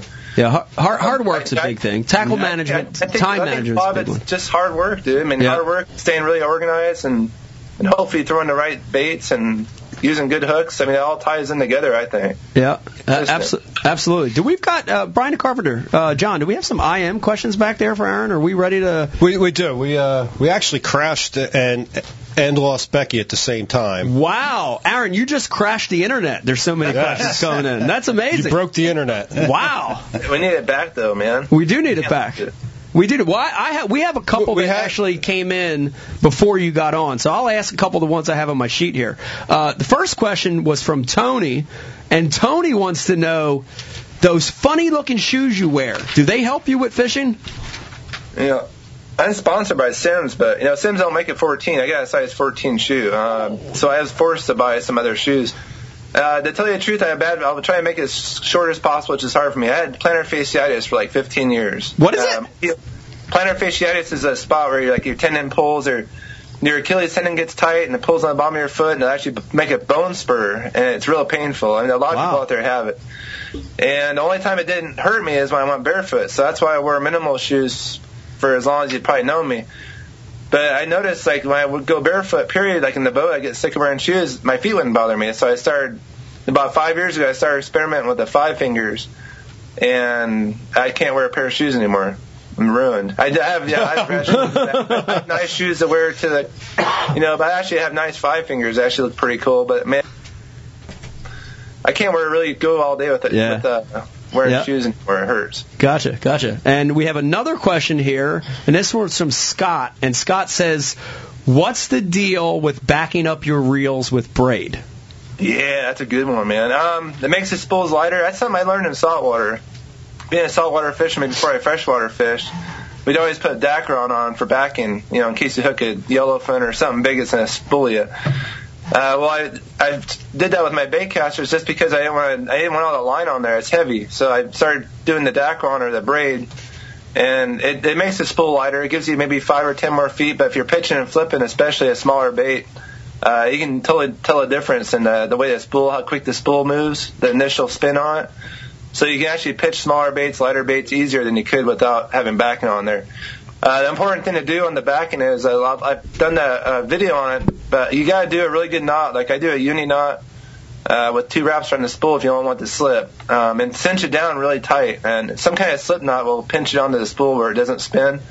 And then initially put it on really, really hard, with a lot of pressure, and you're fine after that. But if you do it too loose, it could spin on the spool, especially in cold weather. That's an interesting tip, Pete, because I think most people don't think of putting braid on. You have like in a lot of my reels I have ones for 16 pound, 14, 12, whatever, 10, 20, and I have different levels of braid on those reels. So when I make a really, really long cast with a bait I'm going to use on that rig, I can usually see the knot where my braid and my fluoro connect after a long cast. So I don't waste a whole lot of line, and I can replace my line more often without wasting line.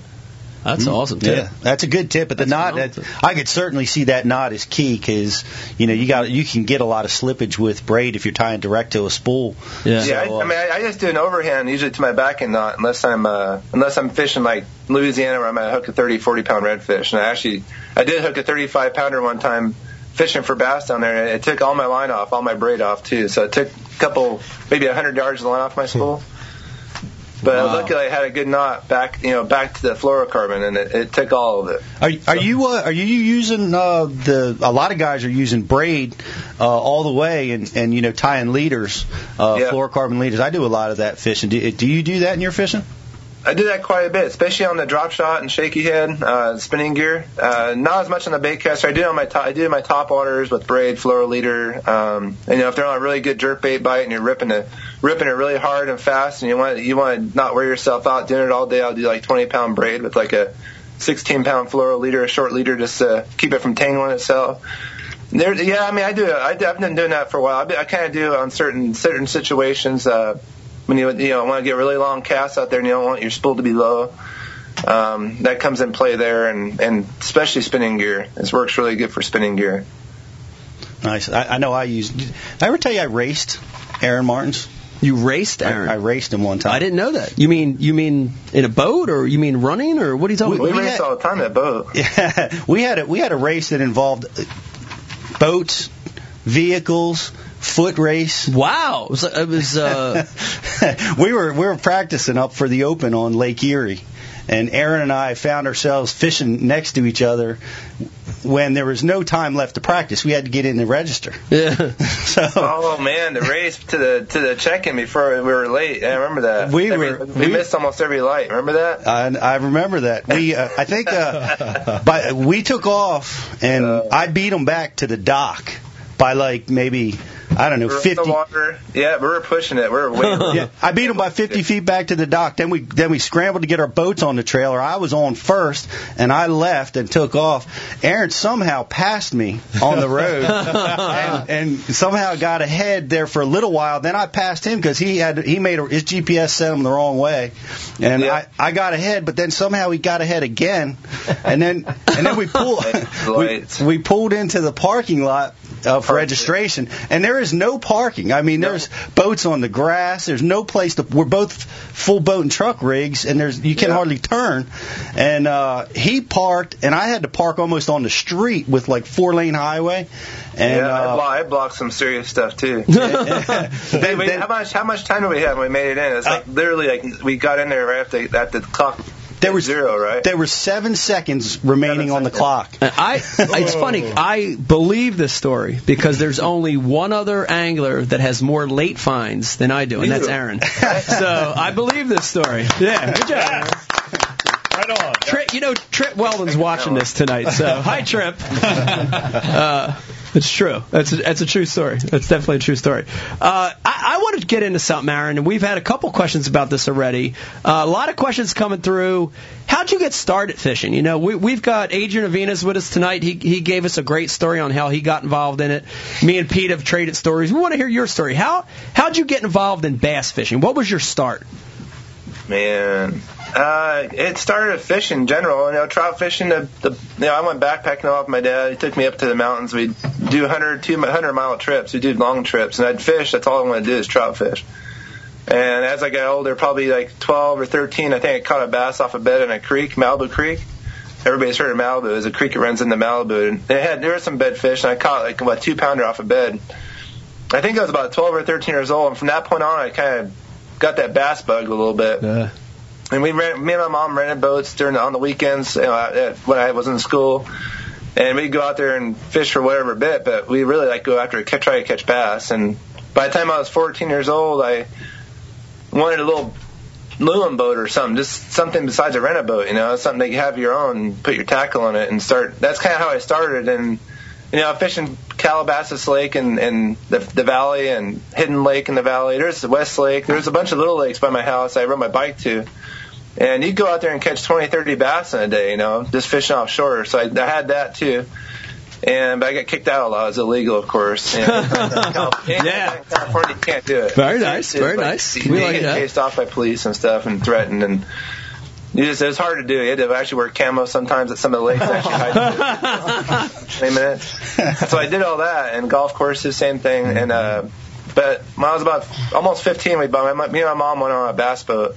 It was a 363 Ranger, like a 1710 Ranger fiberglass boat. A real nice boat for back then, and 150 horse on it. And after we had that boat, dude, we were fishing like every day we could. So 2-3 days a week. When school wasn't in session, I'd work at night just so I could fish during the day, So we fished as much as we could.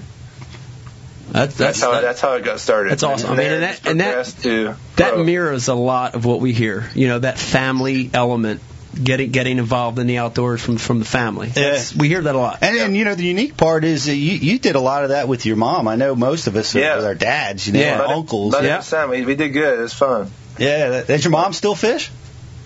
My dad's been sick for like 6 years now. But she takes care of him, so she doesn't get to go as often. But I think she's still going like maybe twice a month. But she wants to go 4 days a week, but she can't. Wow. So she has to take care of my dad. But she still goes as much as she can. She still loves it. She's crazy about it. That's awesome. My mom loves fishing. Yeah. Wow. My whole family does, except for my dad. That's an awesome story. He coped with it, but he didn't care for it. He's the only one in my family that didn't care for fishing. He watches it, but never liked doing it. That's awesome. And here's another one. We got a question that came in here from Daryl, and Daryl wants to know what 2015 event are you looking forward to the most? Not including the Classic. Not including the Classic. No doubt I have to say Havasu.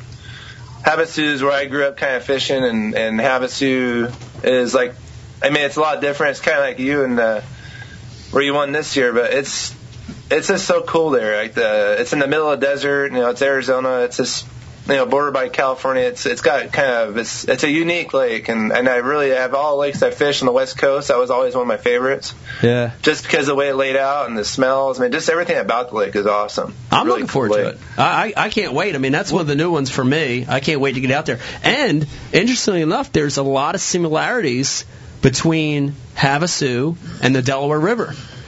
They both have giant mountains. Fishes, yeah. Yeah, at Havasu, they're natural mountains, and at the Delaware, they're landfills. I mean, that's obvious right there. You got to right. The fishing itself is real similar. I mean, it's high. It's going to be fast paced probably, but it's kind of like Delaware. You're not fishing for a whole lot of fish, but they bite when you get in front of them. That's kind of how Havasu is. Where the landfills and the factories and stuff. Where are you going to hit that lake? Is it going to be spawn, post-spawn, pre-spawn? When you fishing that lake? Sounds like it'll be probably a little both, pre-spawn, spawn, maybe fish that already spawned. I'm not sure. I haven't been there in so long. It's changed so much since I've been there. It didn't have grass last time I was there.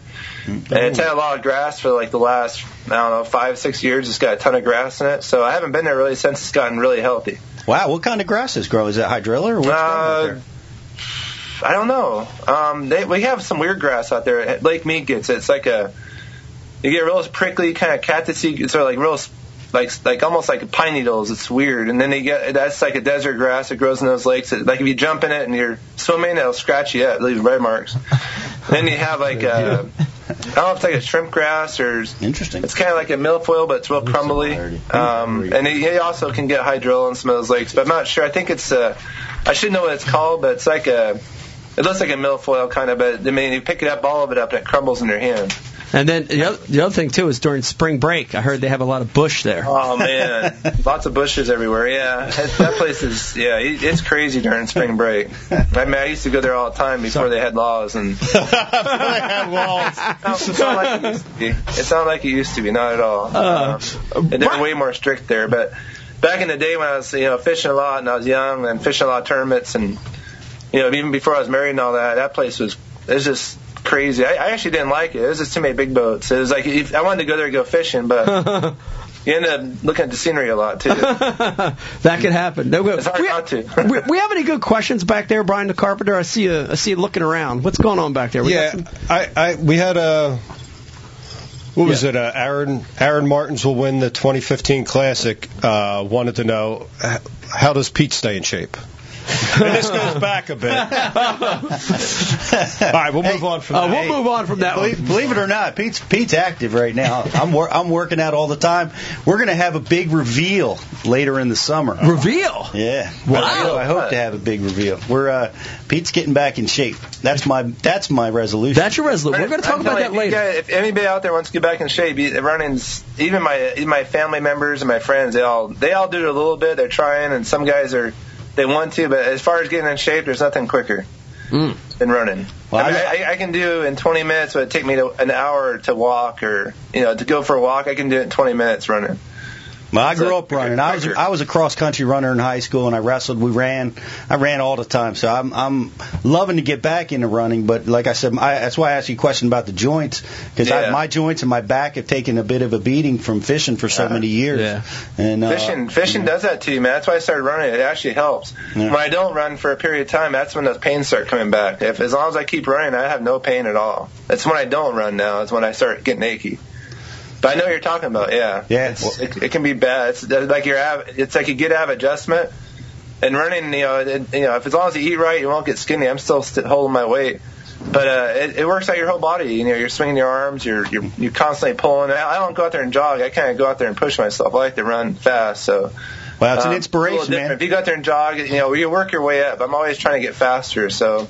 It's a lot of work, and it works out the whole body. It's perfect. Well, that's an inspiration. And I had a question. I know you've got 12 or 13, like you said, runner-up. I forget spots. It's a lot. That's got to be the most. What do you? And how do you get into that winner circle? Are you actively trying, trying to tweak the game to get into the winner circle? What are you doing? I always I see everybody else up there. Not everybody else, but some guys will get 2 in a season or. 2 of them in 2 years, and it's like we're all like, dang, man, it's just so hard to get because there's so many good anglers. But that's probably one of the reasons that more of us don't win so much because bass, almost, I'm not going to say a number, but I don't know of hardly any slouches in there. Any one of those guys could win anywhere, so it's really hard to win, and it's always when it does happen, it's awesome. Nothing like it. That's what we all want. Not like it. Right, Ike? Dude, I win like once every 15 years, so I'll take it. John, we got a question about. We got any more questions? We do have a couple questions. Okay. We got a weird one here. Does Aaron really sleep upside down? Wow, that's an interesting question. I hang by my feet, my toes. Is that true? No. Oh, okay. Wow. I thought if that was true, that would something I would try this mattress. That's why I sleep on memory foam, and I got a memory foam pillow, and I like it. It's comfy. Pete does I sleep on my side most of the time. I don't know if you knew this, Aaron, but Pete does sleep by number. And his number is 69. He likes it. It's his favorite number. It's the right firmness on his mattress. Here's a good one for you. Has most of your success came from throwing a drop shot? Ooh, that's a great question.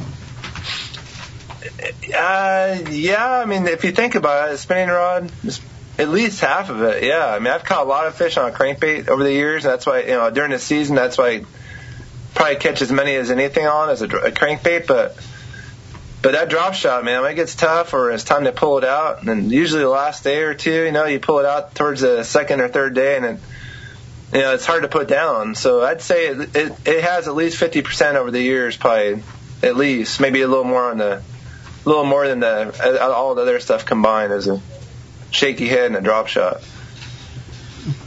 Okay. Well, the drop shot revolutionized stuff when I remember B Hike came out with the drop shot early and started catching fish long before we even knew what was happening to us. I can tell you, I remember the actual tournament where, and I feel like this was late.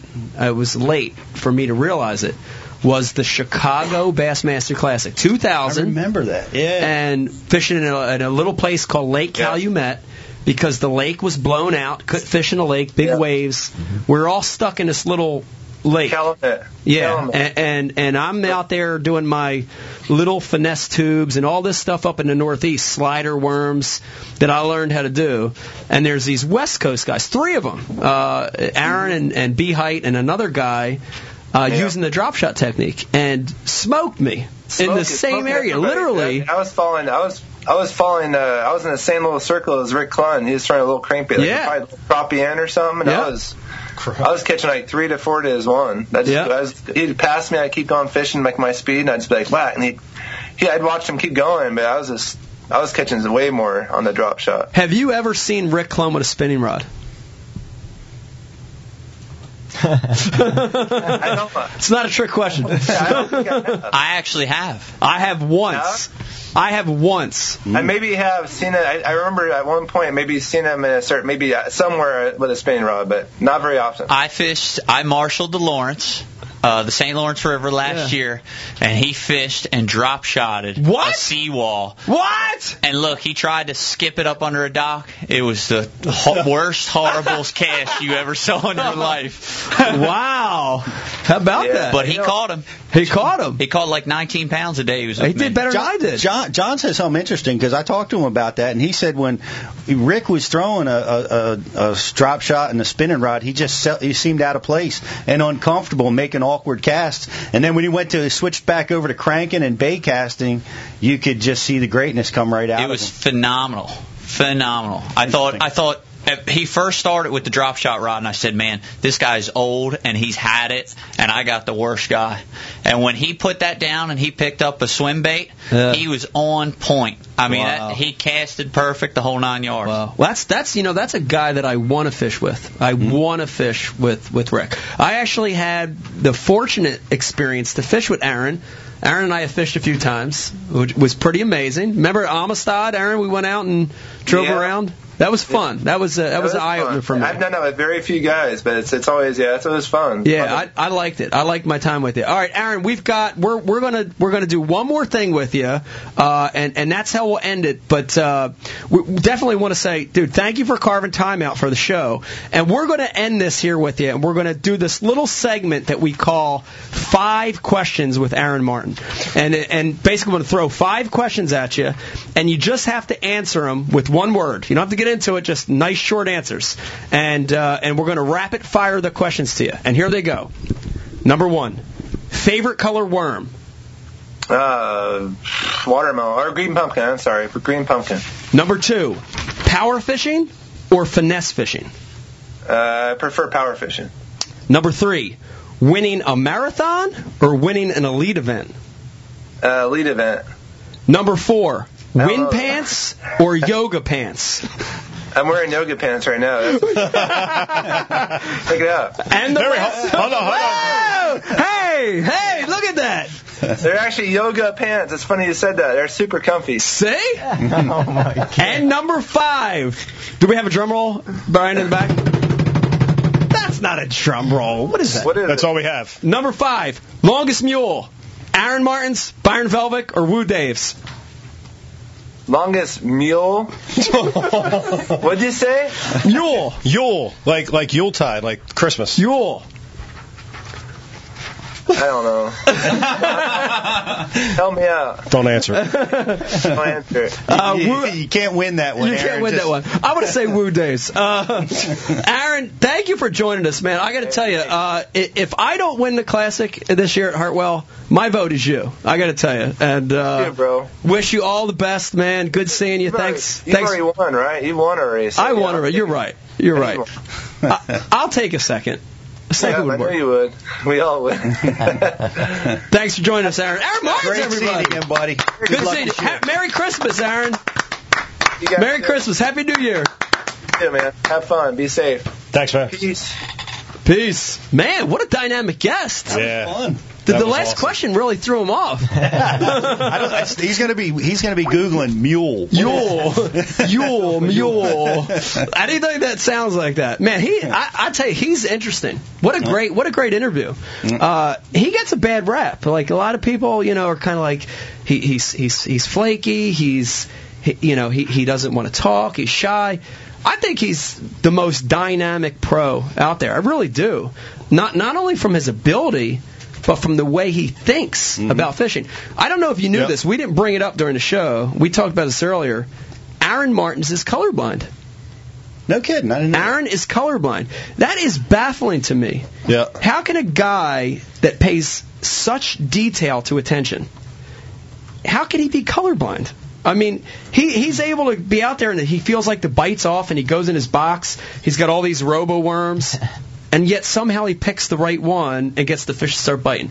That's an amazing thing to me. I wish the heck we would have brought that up. Now you're Hold on, we call him back. I know. Why threw the worm back there? I didn't know if you could dangle it. I didn't know what the heck that was supposed to mean. I don't know. But that's Aaron to me. He's very much that character that's like, to me, he's the epitome of a pure fisherman. You know? And there's a couple things about him that I really like. He's an engaging personality.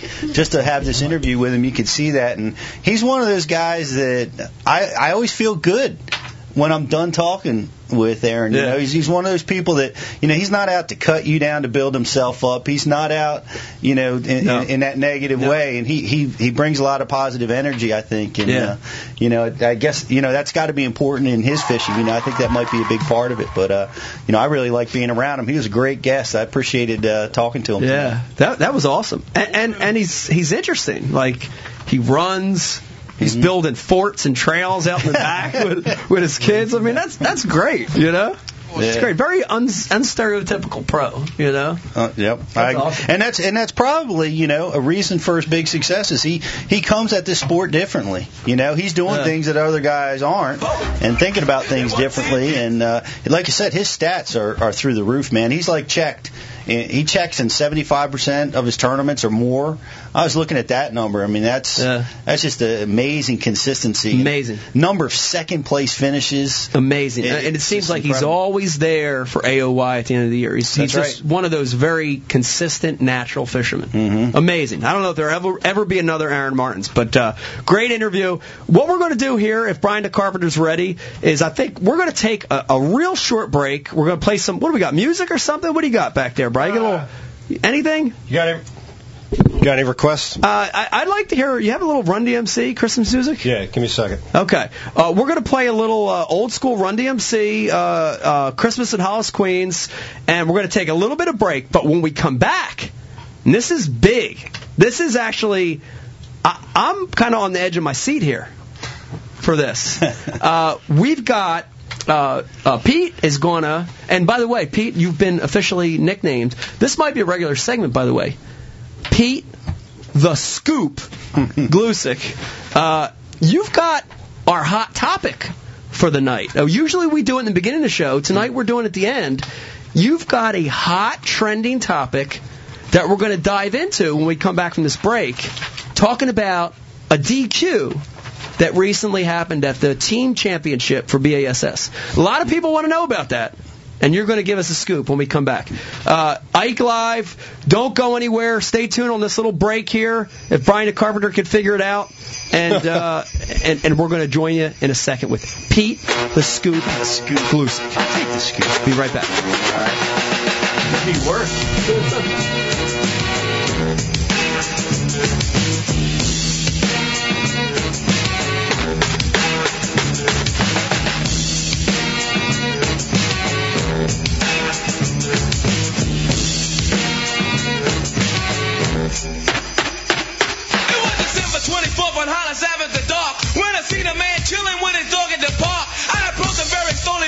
Full of fear, looked at his dog, oh my God, a ill reindeer. But then I was dealing with a man had a beard and a bag full of 12 o'clock at night. So I turned my head a second and the man was gone. But he must have dropped his wallet back dead on the lawn. I picked the wallet up and then I took the pause, took out the lights and then it cold said Santa Claus. $1 million in it cold, hundreds of G's. Enough to buy a boat, magic car with ease. But I never steal for Santa, cause that ain't right. So I was going home to mail it back to him that night. But when I got home, I from Santa and the door was for me.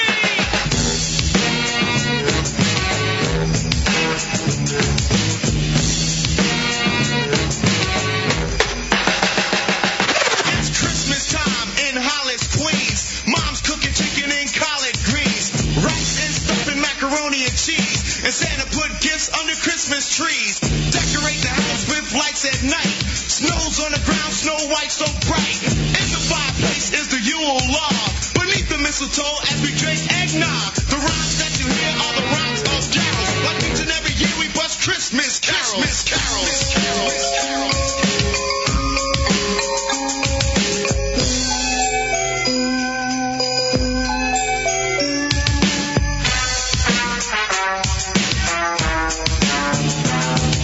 Run so loud and proud you hear it. It's Christmas time and we got the spirit. Jack Frost chillin'. Christmas is all about. The time is now, the place is here, and the whole wide world is filled with cheer. My name's DMC with the mic in my hand, and I'm chilling and cooling just like a snowman. So open your eyes, lend us an ear. We want to say Merry Christmas and Happy New Year!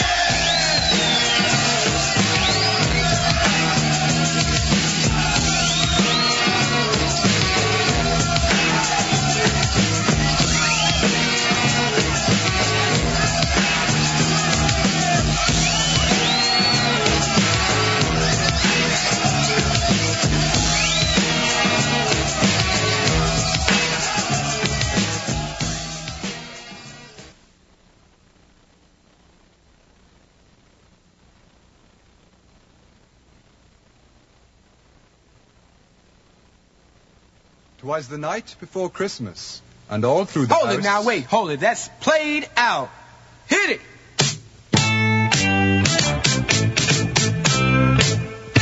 Don't you give me all that jive about things you wrote before I was alive. Cause this ain't 1823, ain't even 1970. Now I'm the guy named Curtis Blow, and Christmas is one thing I know. So every year, just about this time, I celebrate it with a rhyme. Gonna shake it, gonna bake it, gonna make it good. Gonna rock it through your neighborhood. Gonna read, gonna sing it till it's understood. My rap's about to happen like a knee you were slapping, or until you've been tapping on a hunk of wood.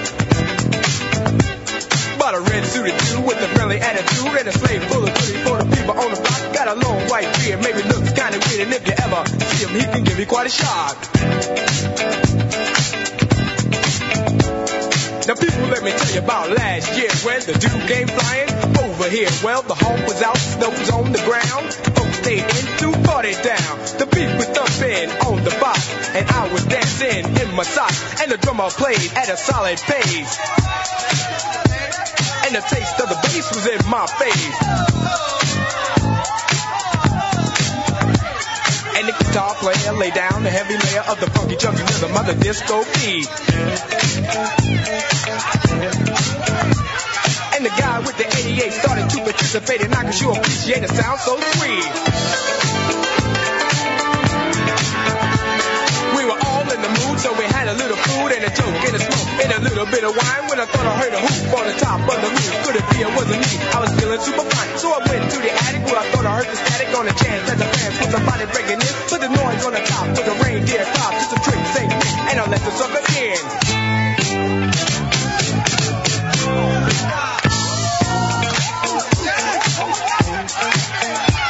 He was rolling, he was bully, and I said, holy moly, you got a lot of wishes on your chinny chin chin. He allowed, he was proud of the hairy little crowd on the point of his floor where the skin should have been. Gets cool for a fool, going out every you for a day on the slave when the cold winds blow. To the beard may be weird, but I'll never have a cheer, cause it's warm in the storm when it's 10 below. I said, yo, God, it's cold tonight, but can you stop for a drop before you go? He said, why not? If the music's hot and I'll chance to dance beneath the mistletoe. So he went downstairs and forgot his scans, and he rocked the spot and danced like a pro. And every young girl tried to rock his world, but he booked the oogie till he had to go. And before he went, this fine old gent bought a gift with a sip through his big red bag. In the top or the bottom, he reached in and got a toy for the boy for the girl's glad rag. Right, how we doing? We back? Oh, we're back. Okay. Folks at home, how you doing? We had a little conversation going on. We're talking about Snake Man. Snakeweed. Snakeweed. Okay. Who out there knows where snakeweed is from? That might be our trivia question tonight. The Tackle Warehouse trivia question of the night. If you know, actually put that up. Let's look at that. Brian, can we get a close up of this? Why don't you hold it, Mike? Okay, give me this, Pete. Let me give a crotch cam on that. If you know where this character is from, and is it a sitcom? Is it a TV show? Is it a cartoon? We won't even say that. It's all from this. something. It's all this.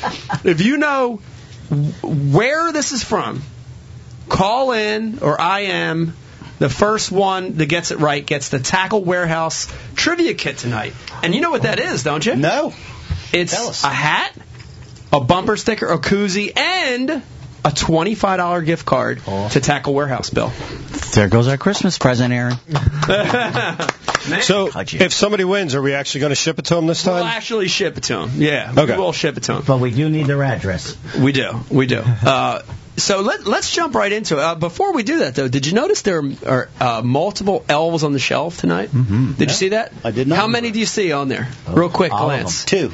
There are actually 4. We've got Elf on the Shelf number 1, Elf on the Shelf number 2, Elf on the Shelf number 3, and then the biggest Elf on the Shelf, Dave Brodzik. Look at that one. Look at that fat head with his ear. Where is Fatty? We miss him. He's an elf. He's out. He's doing elf stuff tonight with his giant ear and his giant head. Let's jump right into it. Thanks for waiting. We're going to get into this part. Now, I'm curious to hear this. This is kind of a special hot topic. And this isn't something we're just parlaying from existing information. This is something that you did a little investigating on. You did a little research on it. I'm going to turn it over to you, Scoop. And what do we got here? Well, I'm Scoop. Scoop. As it turned, I did a little bit more scooping with Adrian when we were talking before the show, and found out a little, some more inside intel on exactly, what took place. But, what we're talking about today is DQs. Disqualification in bass fishing. It's a part of our sport. It can be an ugly part of our sport. It's a necessary part of our sport. And we're going to talk about it a little bit tonight because there was a major DQ that just took place in a Bassmaster tournament, a team tournament, and a couple of guys were DQ'd by violating, I think it was Rule C7. C7 is what they were evicted for. We can't hear you, Bri. I'm sorry. Let me interrupt you for 1 second. Shoot. You couldn't hear me because I had to turn my mic off to answer the phone because everybody's calling about the impromptu trivia question. Sorry about that. Yeah. It was Weed Boy, Weed Man, Snake Weed. Yeah, you can't do that. The IM's lighting up, the phone's ringing. Oh, well, somebody wants $25, Brian. Tackle Mod's called and won it again. Oh, don't get out of here. He doesn't get anything else. He says... What's he going to buy more hair jigs? He's going to buy more hair jigs. Yeah, well, he said he just wanted to make his presence felt. You know, he does know who that is. You know why? He's playing with it in his bathtub right now. He's watching the show. That's actually what he said. But he said he's going to donate it to whoever actually wins. And okay. Oh, that's nice. Yeah, there's 100 people on IM that said Teenage Mutant Ninja Turtles. Wow. So I don't know who you're shipping it to. Okay. I feel like this is your problem for going outside the lines. Pick the first one that said Teenage Mutant Ninja Turtles, and then ask for his address. Don't do this to me. All right, whatever. We'll ship it to somebody. I'll get it taken care of. I'll John's going to take care of it. Pete, Okay. I'm sorry to interrupt you. Blame Mike. Right back at you. Okay. Well, that was a mess. That was DQ'd, you may say. I was DQ'd for bringing that up. I'm sorry about that. Yes, you were DQ'd for that. And Snakeweed comes to us courtesy of my son Jake. Yeah, thank you, Jake. Appreciate that. Jake. Yeah. So anyway, we're talking about DQs. We're talking about, it's something that's so important, and there's two sides to, or multiple sides to every time this pops up. In this particular case, guys were DQ'd for Rule C7. I don't know if that's exactly right, but the gist of the rule is all about the multiple lures on a single presentation. Stuff like umbrella rigs, Alabama rigs, guys using drop shots with a jig on the bottom. Yeah. That's the rule that that the guys were accused of violating, and they were disqualified out of the tournament.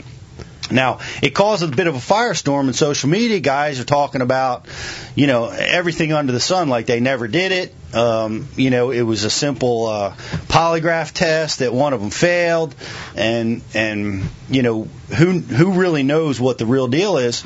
So I took it upon myself to call the source. I called the tournament director that actually did the disqualification, and I called Chris Bowes, I called Trip Weldon, both tournament directors at Bass, and I did speak with Chris, and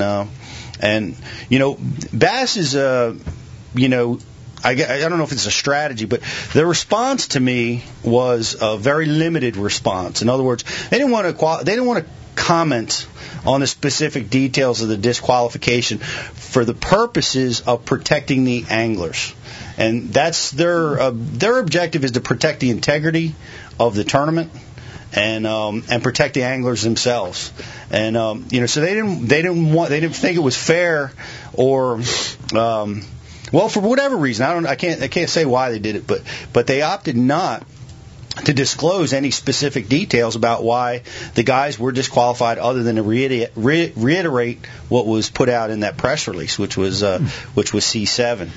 So, I guess that's where we're at with it. We have a lot of information. Adrian and I were talking a little bit earlier, and I'd like him to comment about it a little bit, because he spoke with some guys that were close to it. And the information that he was provided was regarding the lie detector test. Right, the guys were submitted to a lie detector test, and that's why they failed it. One of the guys failed it, and that's why the disqualification took place. Now, what I'm proposing, there's a couple ways to talk about this. Number one, tournament director has the most thankless job that exists in fishing. Tough job. If he DQs the guys, he's going to be crucified by the guys that got DQ'd because they didn't do it. And everybody knows, anybody that's ever been DQ'd, they're all innocent. Right? Nobody ever did it. And if you don't DQ them, then you gotta suffer the wrath of everybody else in the tournament, because now they lost money. They didn't get what was coming to them because these guys should have been DQ'd, and they weren't. Had a big shot at the Classic. Could be a shot at the Classic. There's a bunch of stuff that are implications here. In the tournament that I won on Champlain, in an FLW tournament, we had a big, massive thing because guys didn't get DQ'd. There were guys fishing in the off-limits area of that tournament. The tournament director during the meeting said you cannot fish in the release area, and they defined the release area. Guys contacted the assistant tournament director, and he said you can fish in this part, which was incorrect. So that the ruling bodies gave two, but half of the top 10 fished in the area that was off limits and were not disqualified. Right? So it was, there was a massive firestorm on a lot of guys losing a lot of money because those guys weren't disqualified in that situation. It's important to note in disqualification, like 90% of DQs happen unintentionally. Right? Most guys are disqualified because they either didn't know the rule, they unintentionally violated the rule, misinterpretation of what the rule was. Fishing in an off-limits area, and you were just a little bit off. Brandon Polinick, right, slipping over the state line and didn't even notice it on his GPS or what have you. But in Brandon's case, you knew what he did wrong. Right. Well, my problem with this is they left too much gray area. I read the story. The initial press release made it sound like they were throwing an A-rig. Then you had the firestorm on social media that called these guys every name in the book for throwing an A-rig. Scumbags shouldn't be throwing an A-rig and all this other stuff. Turns out they weren't actually accused of throwing an A-rig. They are accused of failing a question regarding that. So they left too much unknown, you know what I mean? And they won't clarify. Well, that's a great question, right? That brings the question to light. Should there be transparency in this process? Right? Should the anglers know exactly what the tournament directors are looking at? And should they be privy to all the information or not? That's a tough one. The one thing that the tournament directors all said is that they have a due diligence process. This does not happen fly by night. A lot of pieces of information have to be put into place in order for them to justify a disqualification. And they went through that due diligence process in this case. And they made the decision that they made, and of course they're sticking by it. And they feel that the way that they're handling it is that's the way they've always handled it. But I get your point, Brian. Is transparency? Well, you have to, because we need as tournament anglers. It's something we should have. You have to, because you can't float out something like that and leave so much gray area for everybody else to make their decisions. If you leave it so wide open, everybody's going to, judge and judge unfairly, right? Because they're misinformed or they're. They don't have the facts, and people are going to comment. It's not fair to the angler. I haven't seen a statement from them, which you got to wonder why. Well, they made a statement. They did. Well, their statement is what they, No, from the anglers themselves. Oh, from the anglers themselves, yeah. And that's a great point. Were you able to track those guys down? No, we attempted to track them down, but we weren't able to get to them in time. Because I invited Bass on to talk about it. I invited the tournament anglers to talk about it too, and basically we didn't get any response. And the tournament directors all called me back and talked to me, and they were great. They were genuine, and they say, Pete, this is this is our policy.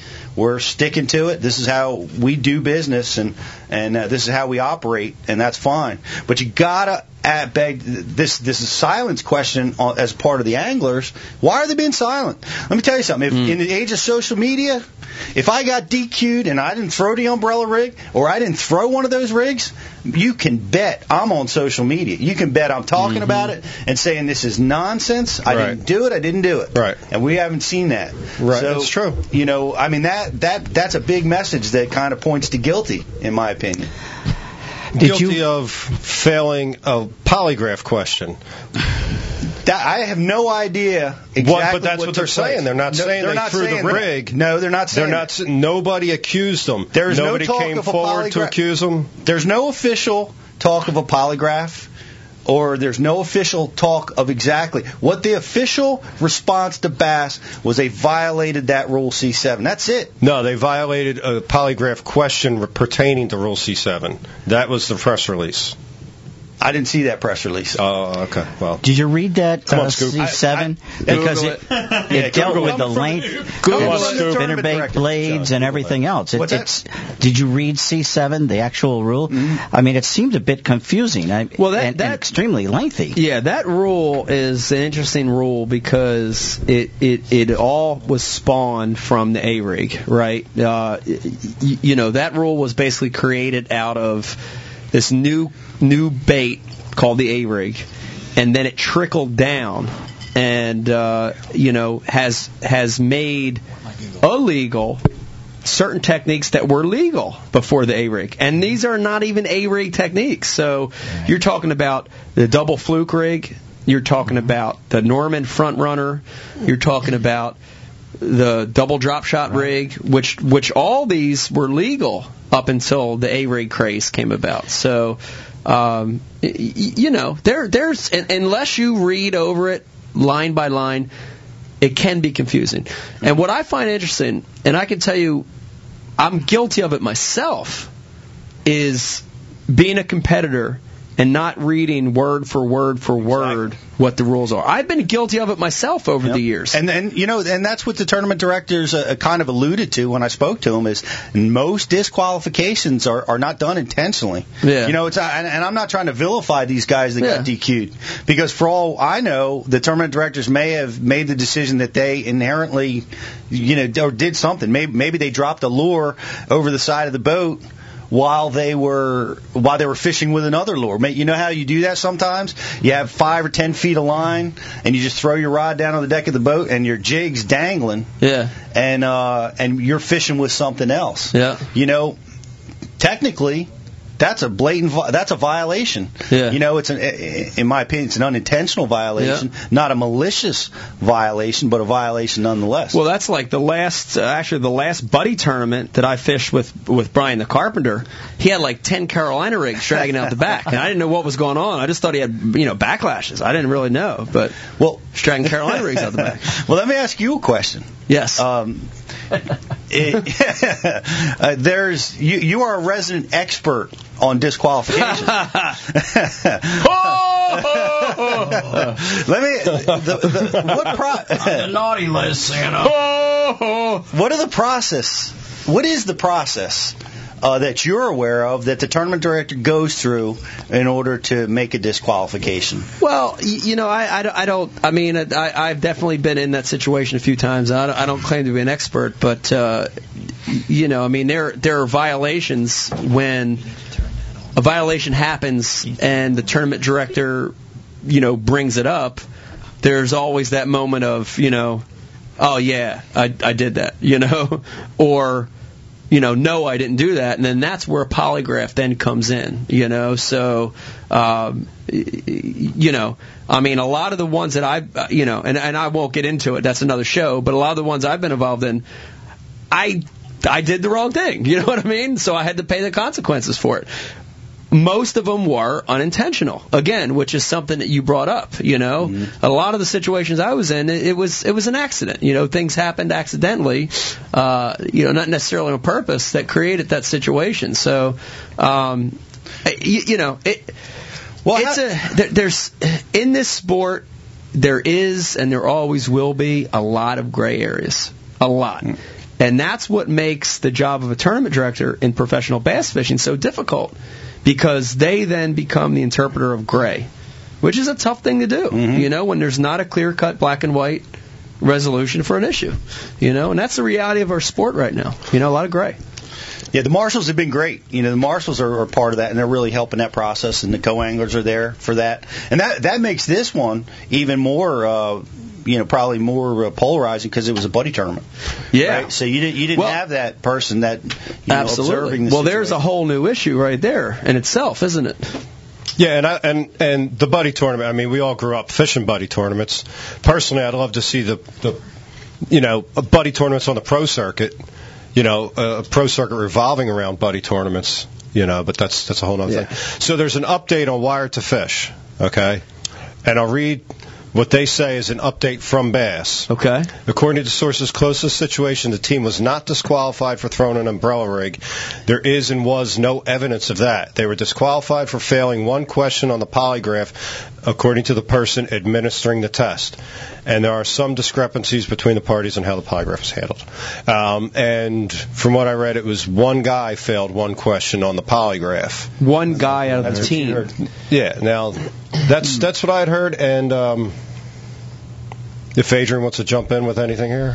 Yeah, I mean, I'll jump into it a little bit. I mean, I was told, I guess, a few days back about this topic, and I dug in a little bit myself. I went on Bassmaster.com and I read down the forum. I read through the comments, and one person in particular stuck out to me that was defending this person. So I figured, you know what, let me give that person a call and let me see if he knows a little bit about it.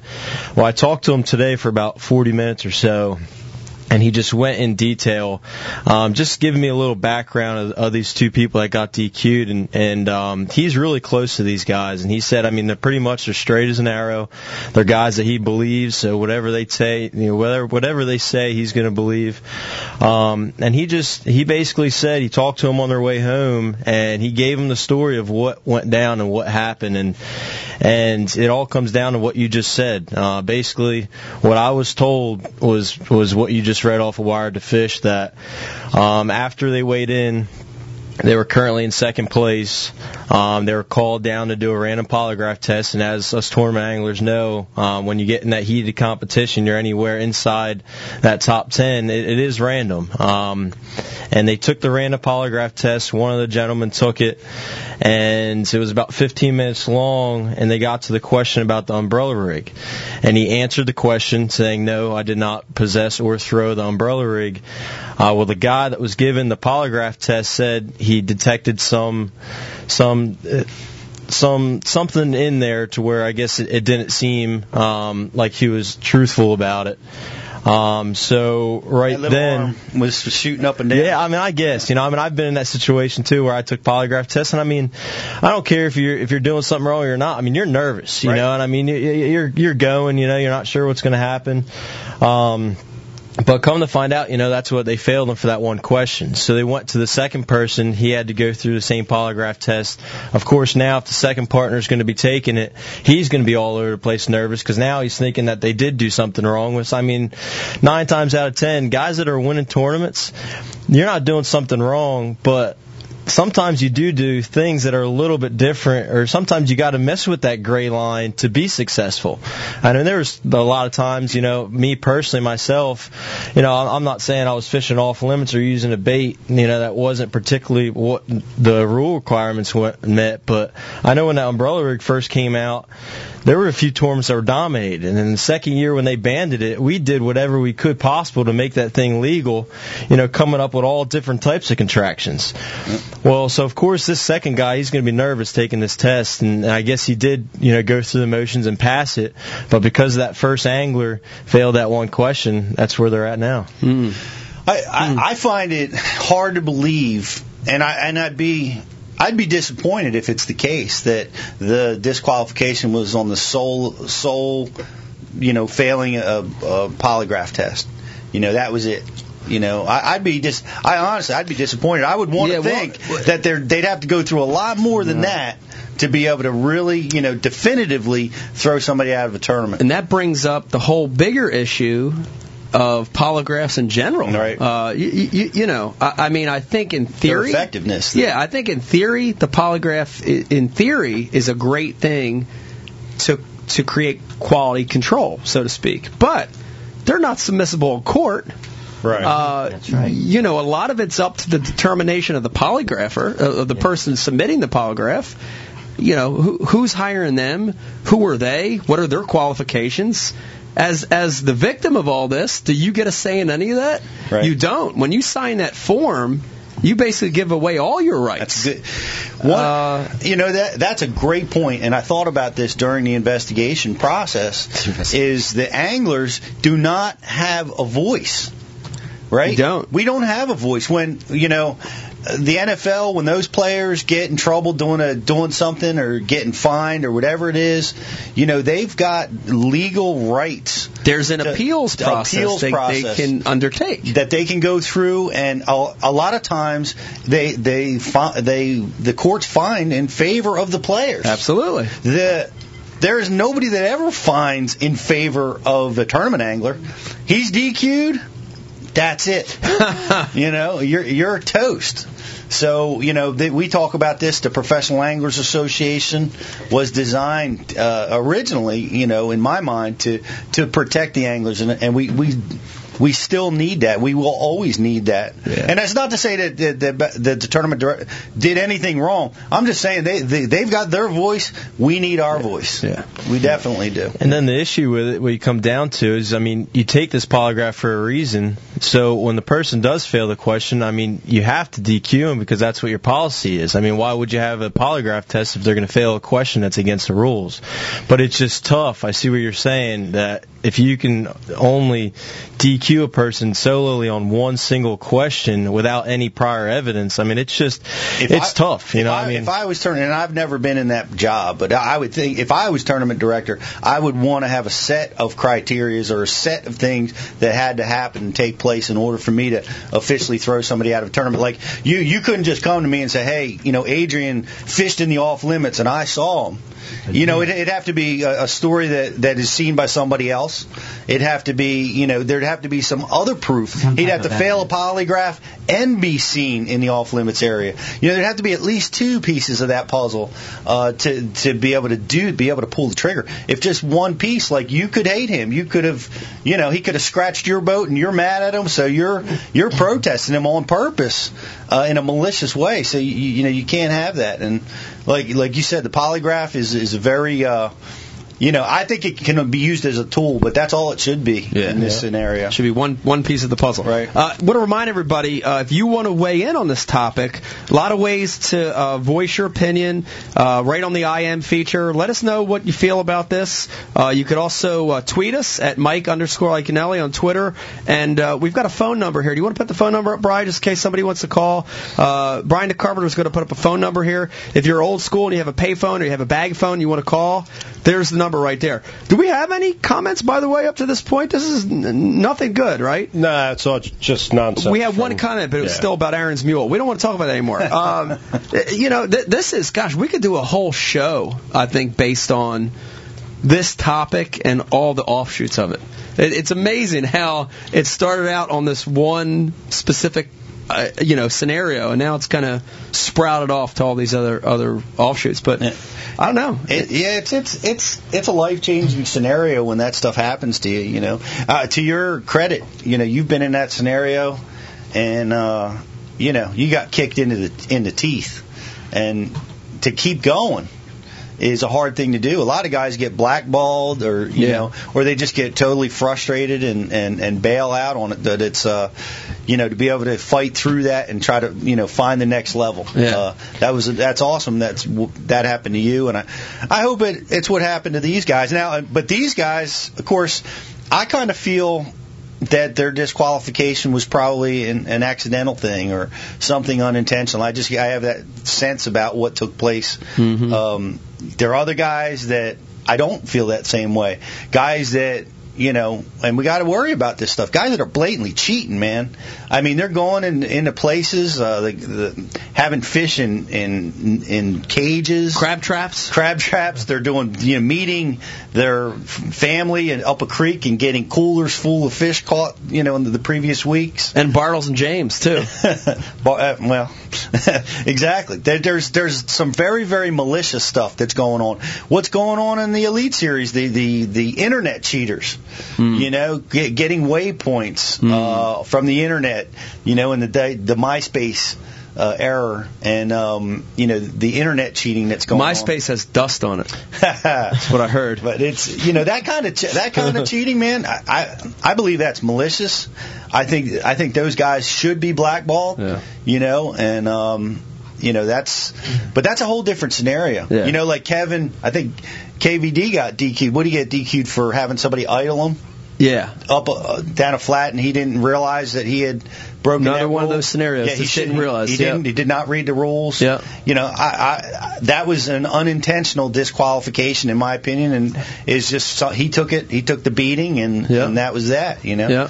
And there's, like I said, there's other times when the cheating's been much harsher than that, and purposeful. Yeah. And in those situations, I think that's why they're in place. I think the tournament organizations would argue, say, look, this is our policy, this is how we proceed. You have options. You can go fishing another tournament trail if you don't like the way we're handling things. Yeah. But I think they do legitimately try to protect the sport. I think they have their sport and their tournament organization. They have that best interest in mind. Yeah. And we do need tournament directors. We do need people to get DQ'd. Yeah. And when they're violating the rules, it's an important part of it. Yeah, it's an important part. Man, that was a very interesting. I got to tell you, we've had a lot of. This is show 12. We have a lot of hot topics. That was a very interesting hot topic there, the scoop, Glusick. You really dug up some good information on that. I wonder what we're going to dig up next. I don't know. It's interesting. You never know on this show.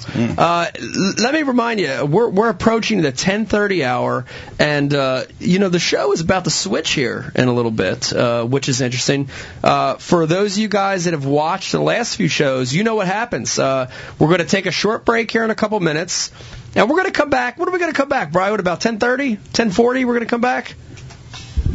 Yeah. I'm actually on the phone. He's not paying attention. He's back there building something. What's he building? What is it? A cabinet? What are you making back there? Panels. He's doing panels. He's doing wood relief back there. We're going to take a little break here in a second. We're going to come back with Ike After Hours, and that's the show where we really open it up to the phone lines. It's a cool part of the show because, Bill, we never know what we're going to hear from these guys. That's true. We hear fishing questions. We hear the Bash University type questions, but we hear other stuff too. We hear people that want to know, about other stuff outside of fishing, sponsorships or gossip, or it's all sorts of stuff. It's a cool part of the show.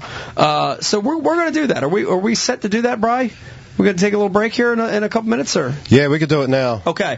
I actually had a couple good questions call in, loosely related to the topic. Yes. But I asked them, we're going to get to them in the after hours part. Okay, we're going to get back to them. Like I said, they were loosely related, but, Okay. All right, so I want you to do this. Stick with us. We're going to take a short break, probably a 5 or 10 minute break. When we come back, we're going to jump right into it with, you can ask any question you want. Again, you can do it IM, you can do it Twitter, you can do it on the phone line. We're going to have a special guest in After Hours, too. Brian, who do we got coming on After Hours? We got a special call-in guest? Yep. Who do we have? It's a surprise. It's a surprise. We have a surprise guest calling in After Hours. Hopefully it's not an ex-girlfriend. And we're going to have that. But let's take this time, and I want to say once again, man, this has been fun, Pete. This is show 12. This is the end of the Ike Lives for 2014. Wow. I couldn't think of a better way to do it than to have you guys here. What an awesome way. I'm serious. Bill, Adrian, I'm glad you guys were here for this. And, of course, you too, Pete. I'm glad you were here for it. I appreciate you having me. I didn't know what we were getting into when you said we were going to start doing this 6 months ago. It's crazy. Well, we didn't know what we were doing. We still don't. We still don't. Brian has no clue. Look at him. There's a big question mark over his head all the time. But I'm having a good time, learning and doing the show and meeting all the great guys. I mean, the guys on the tournament trail that we compete so hard against and we see out there, we get it in the studio and we get to know them. Pick their minds a little bit, get into their brain. It's fun. And people outside of the sport. We've had athletes, we've had entertainers on the show. This is getting crazy. I know. What's next, man? I don't know. Do you think we can get Cher on, Brian? No. She's. How about Barbara Streisand? She's not with us anymore. No, okay. They fish for panfish. Okay. It's interesting. It's a growing show. We've had a lot of fun, and we got a lot of new cool stuff coming in 2015. I don't want to give too much away, but we may have a Bash University TV offshoot that might be brewing. There's talks of an Ike Live tour coming up. which would be interesting. On location, Ike Lives. And there's talk of possibly more than one Ike Live show per month in 2015. What? A lot of cool stuff. Most of all, we appreciate you for taking the time to watch this, because without you, there would be no Ike Live. We want to wish you a Merry Christmas, Happy Hanukkah, Happy Kwanzaa, and Happy Holidays, and have a super New Year. Bri, give us some music to go out to. And as we said, we're going to carol. You ready, guys? Here we go. Oh, Christmas tree, oh, Christmas tree, I don't know the rest of the words. Feliz Navidad. That's it. Peace. All right. Merry Christmas, Mike. Merry Christmas. Stay tuned. Break after hours. Thank you very much. Coming up, everybody. Russell. That was horrible.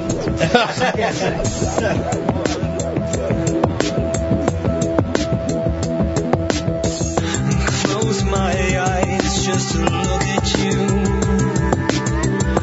Taken by the seamless vision. I close my eyes. Ignore the smoke. Ignore the smoke.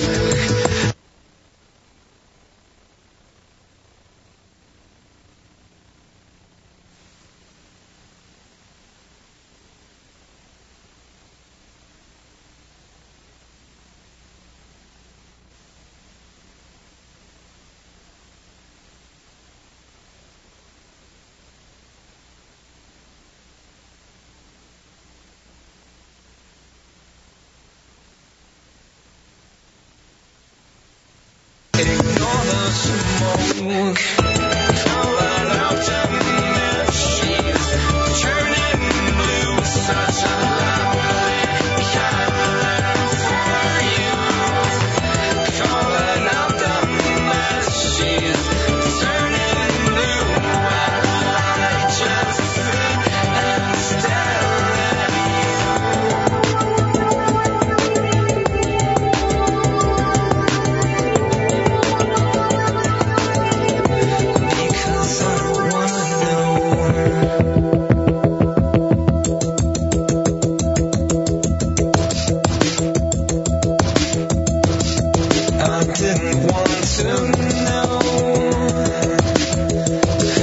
just didn't want to know. I just didn't want. Mistook the nod for an approval. Just ignore the smoke and smile.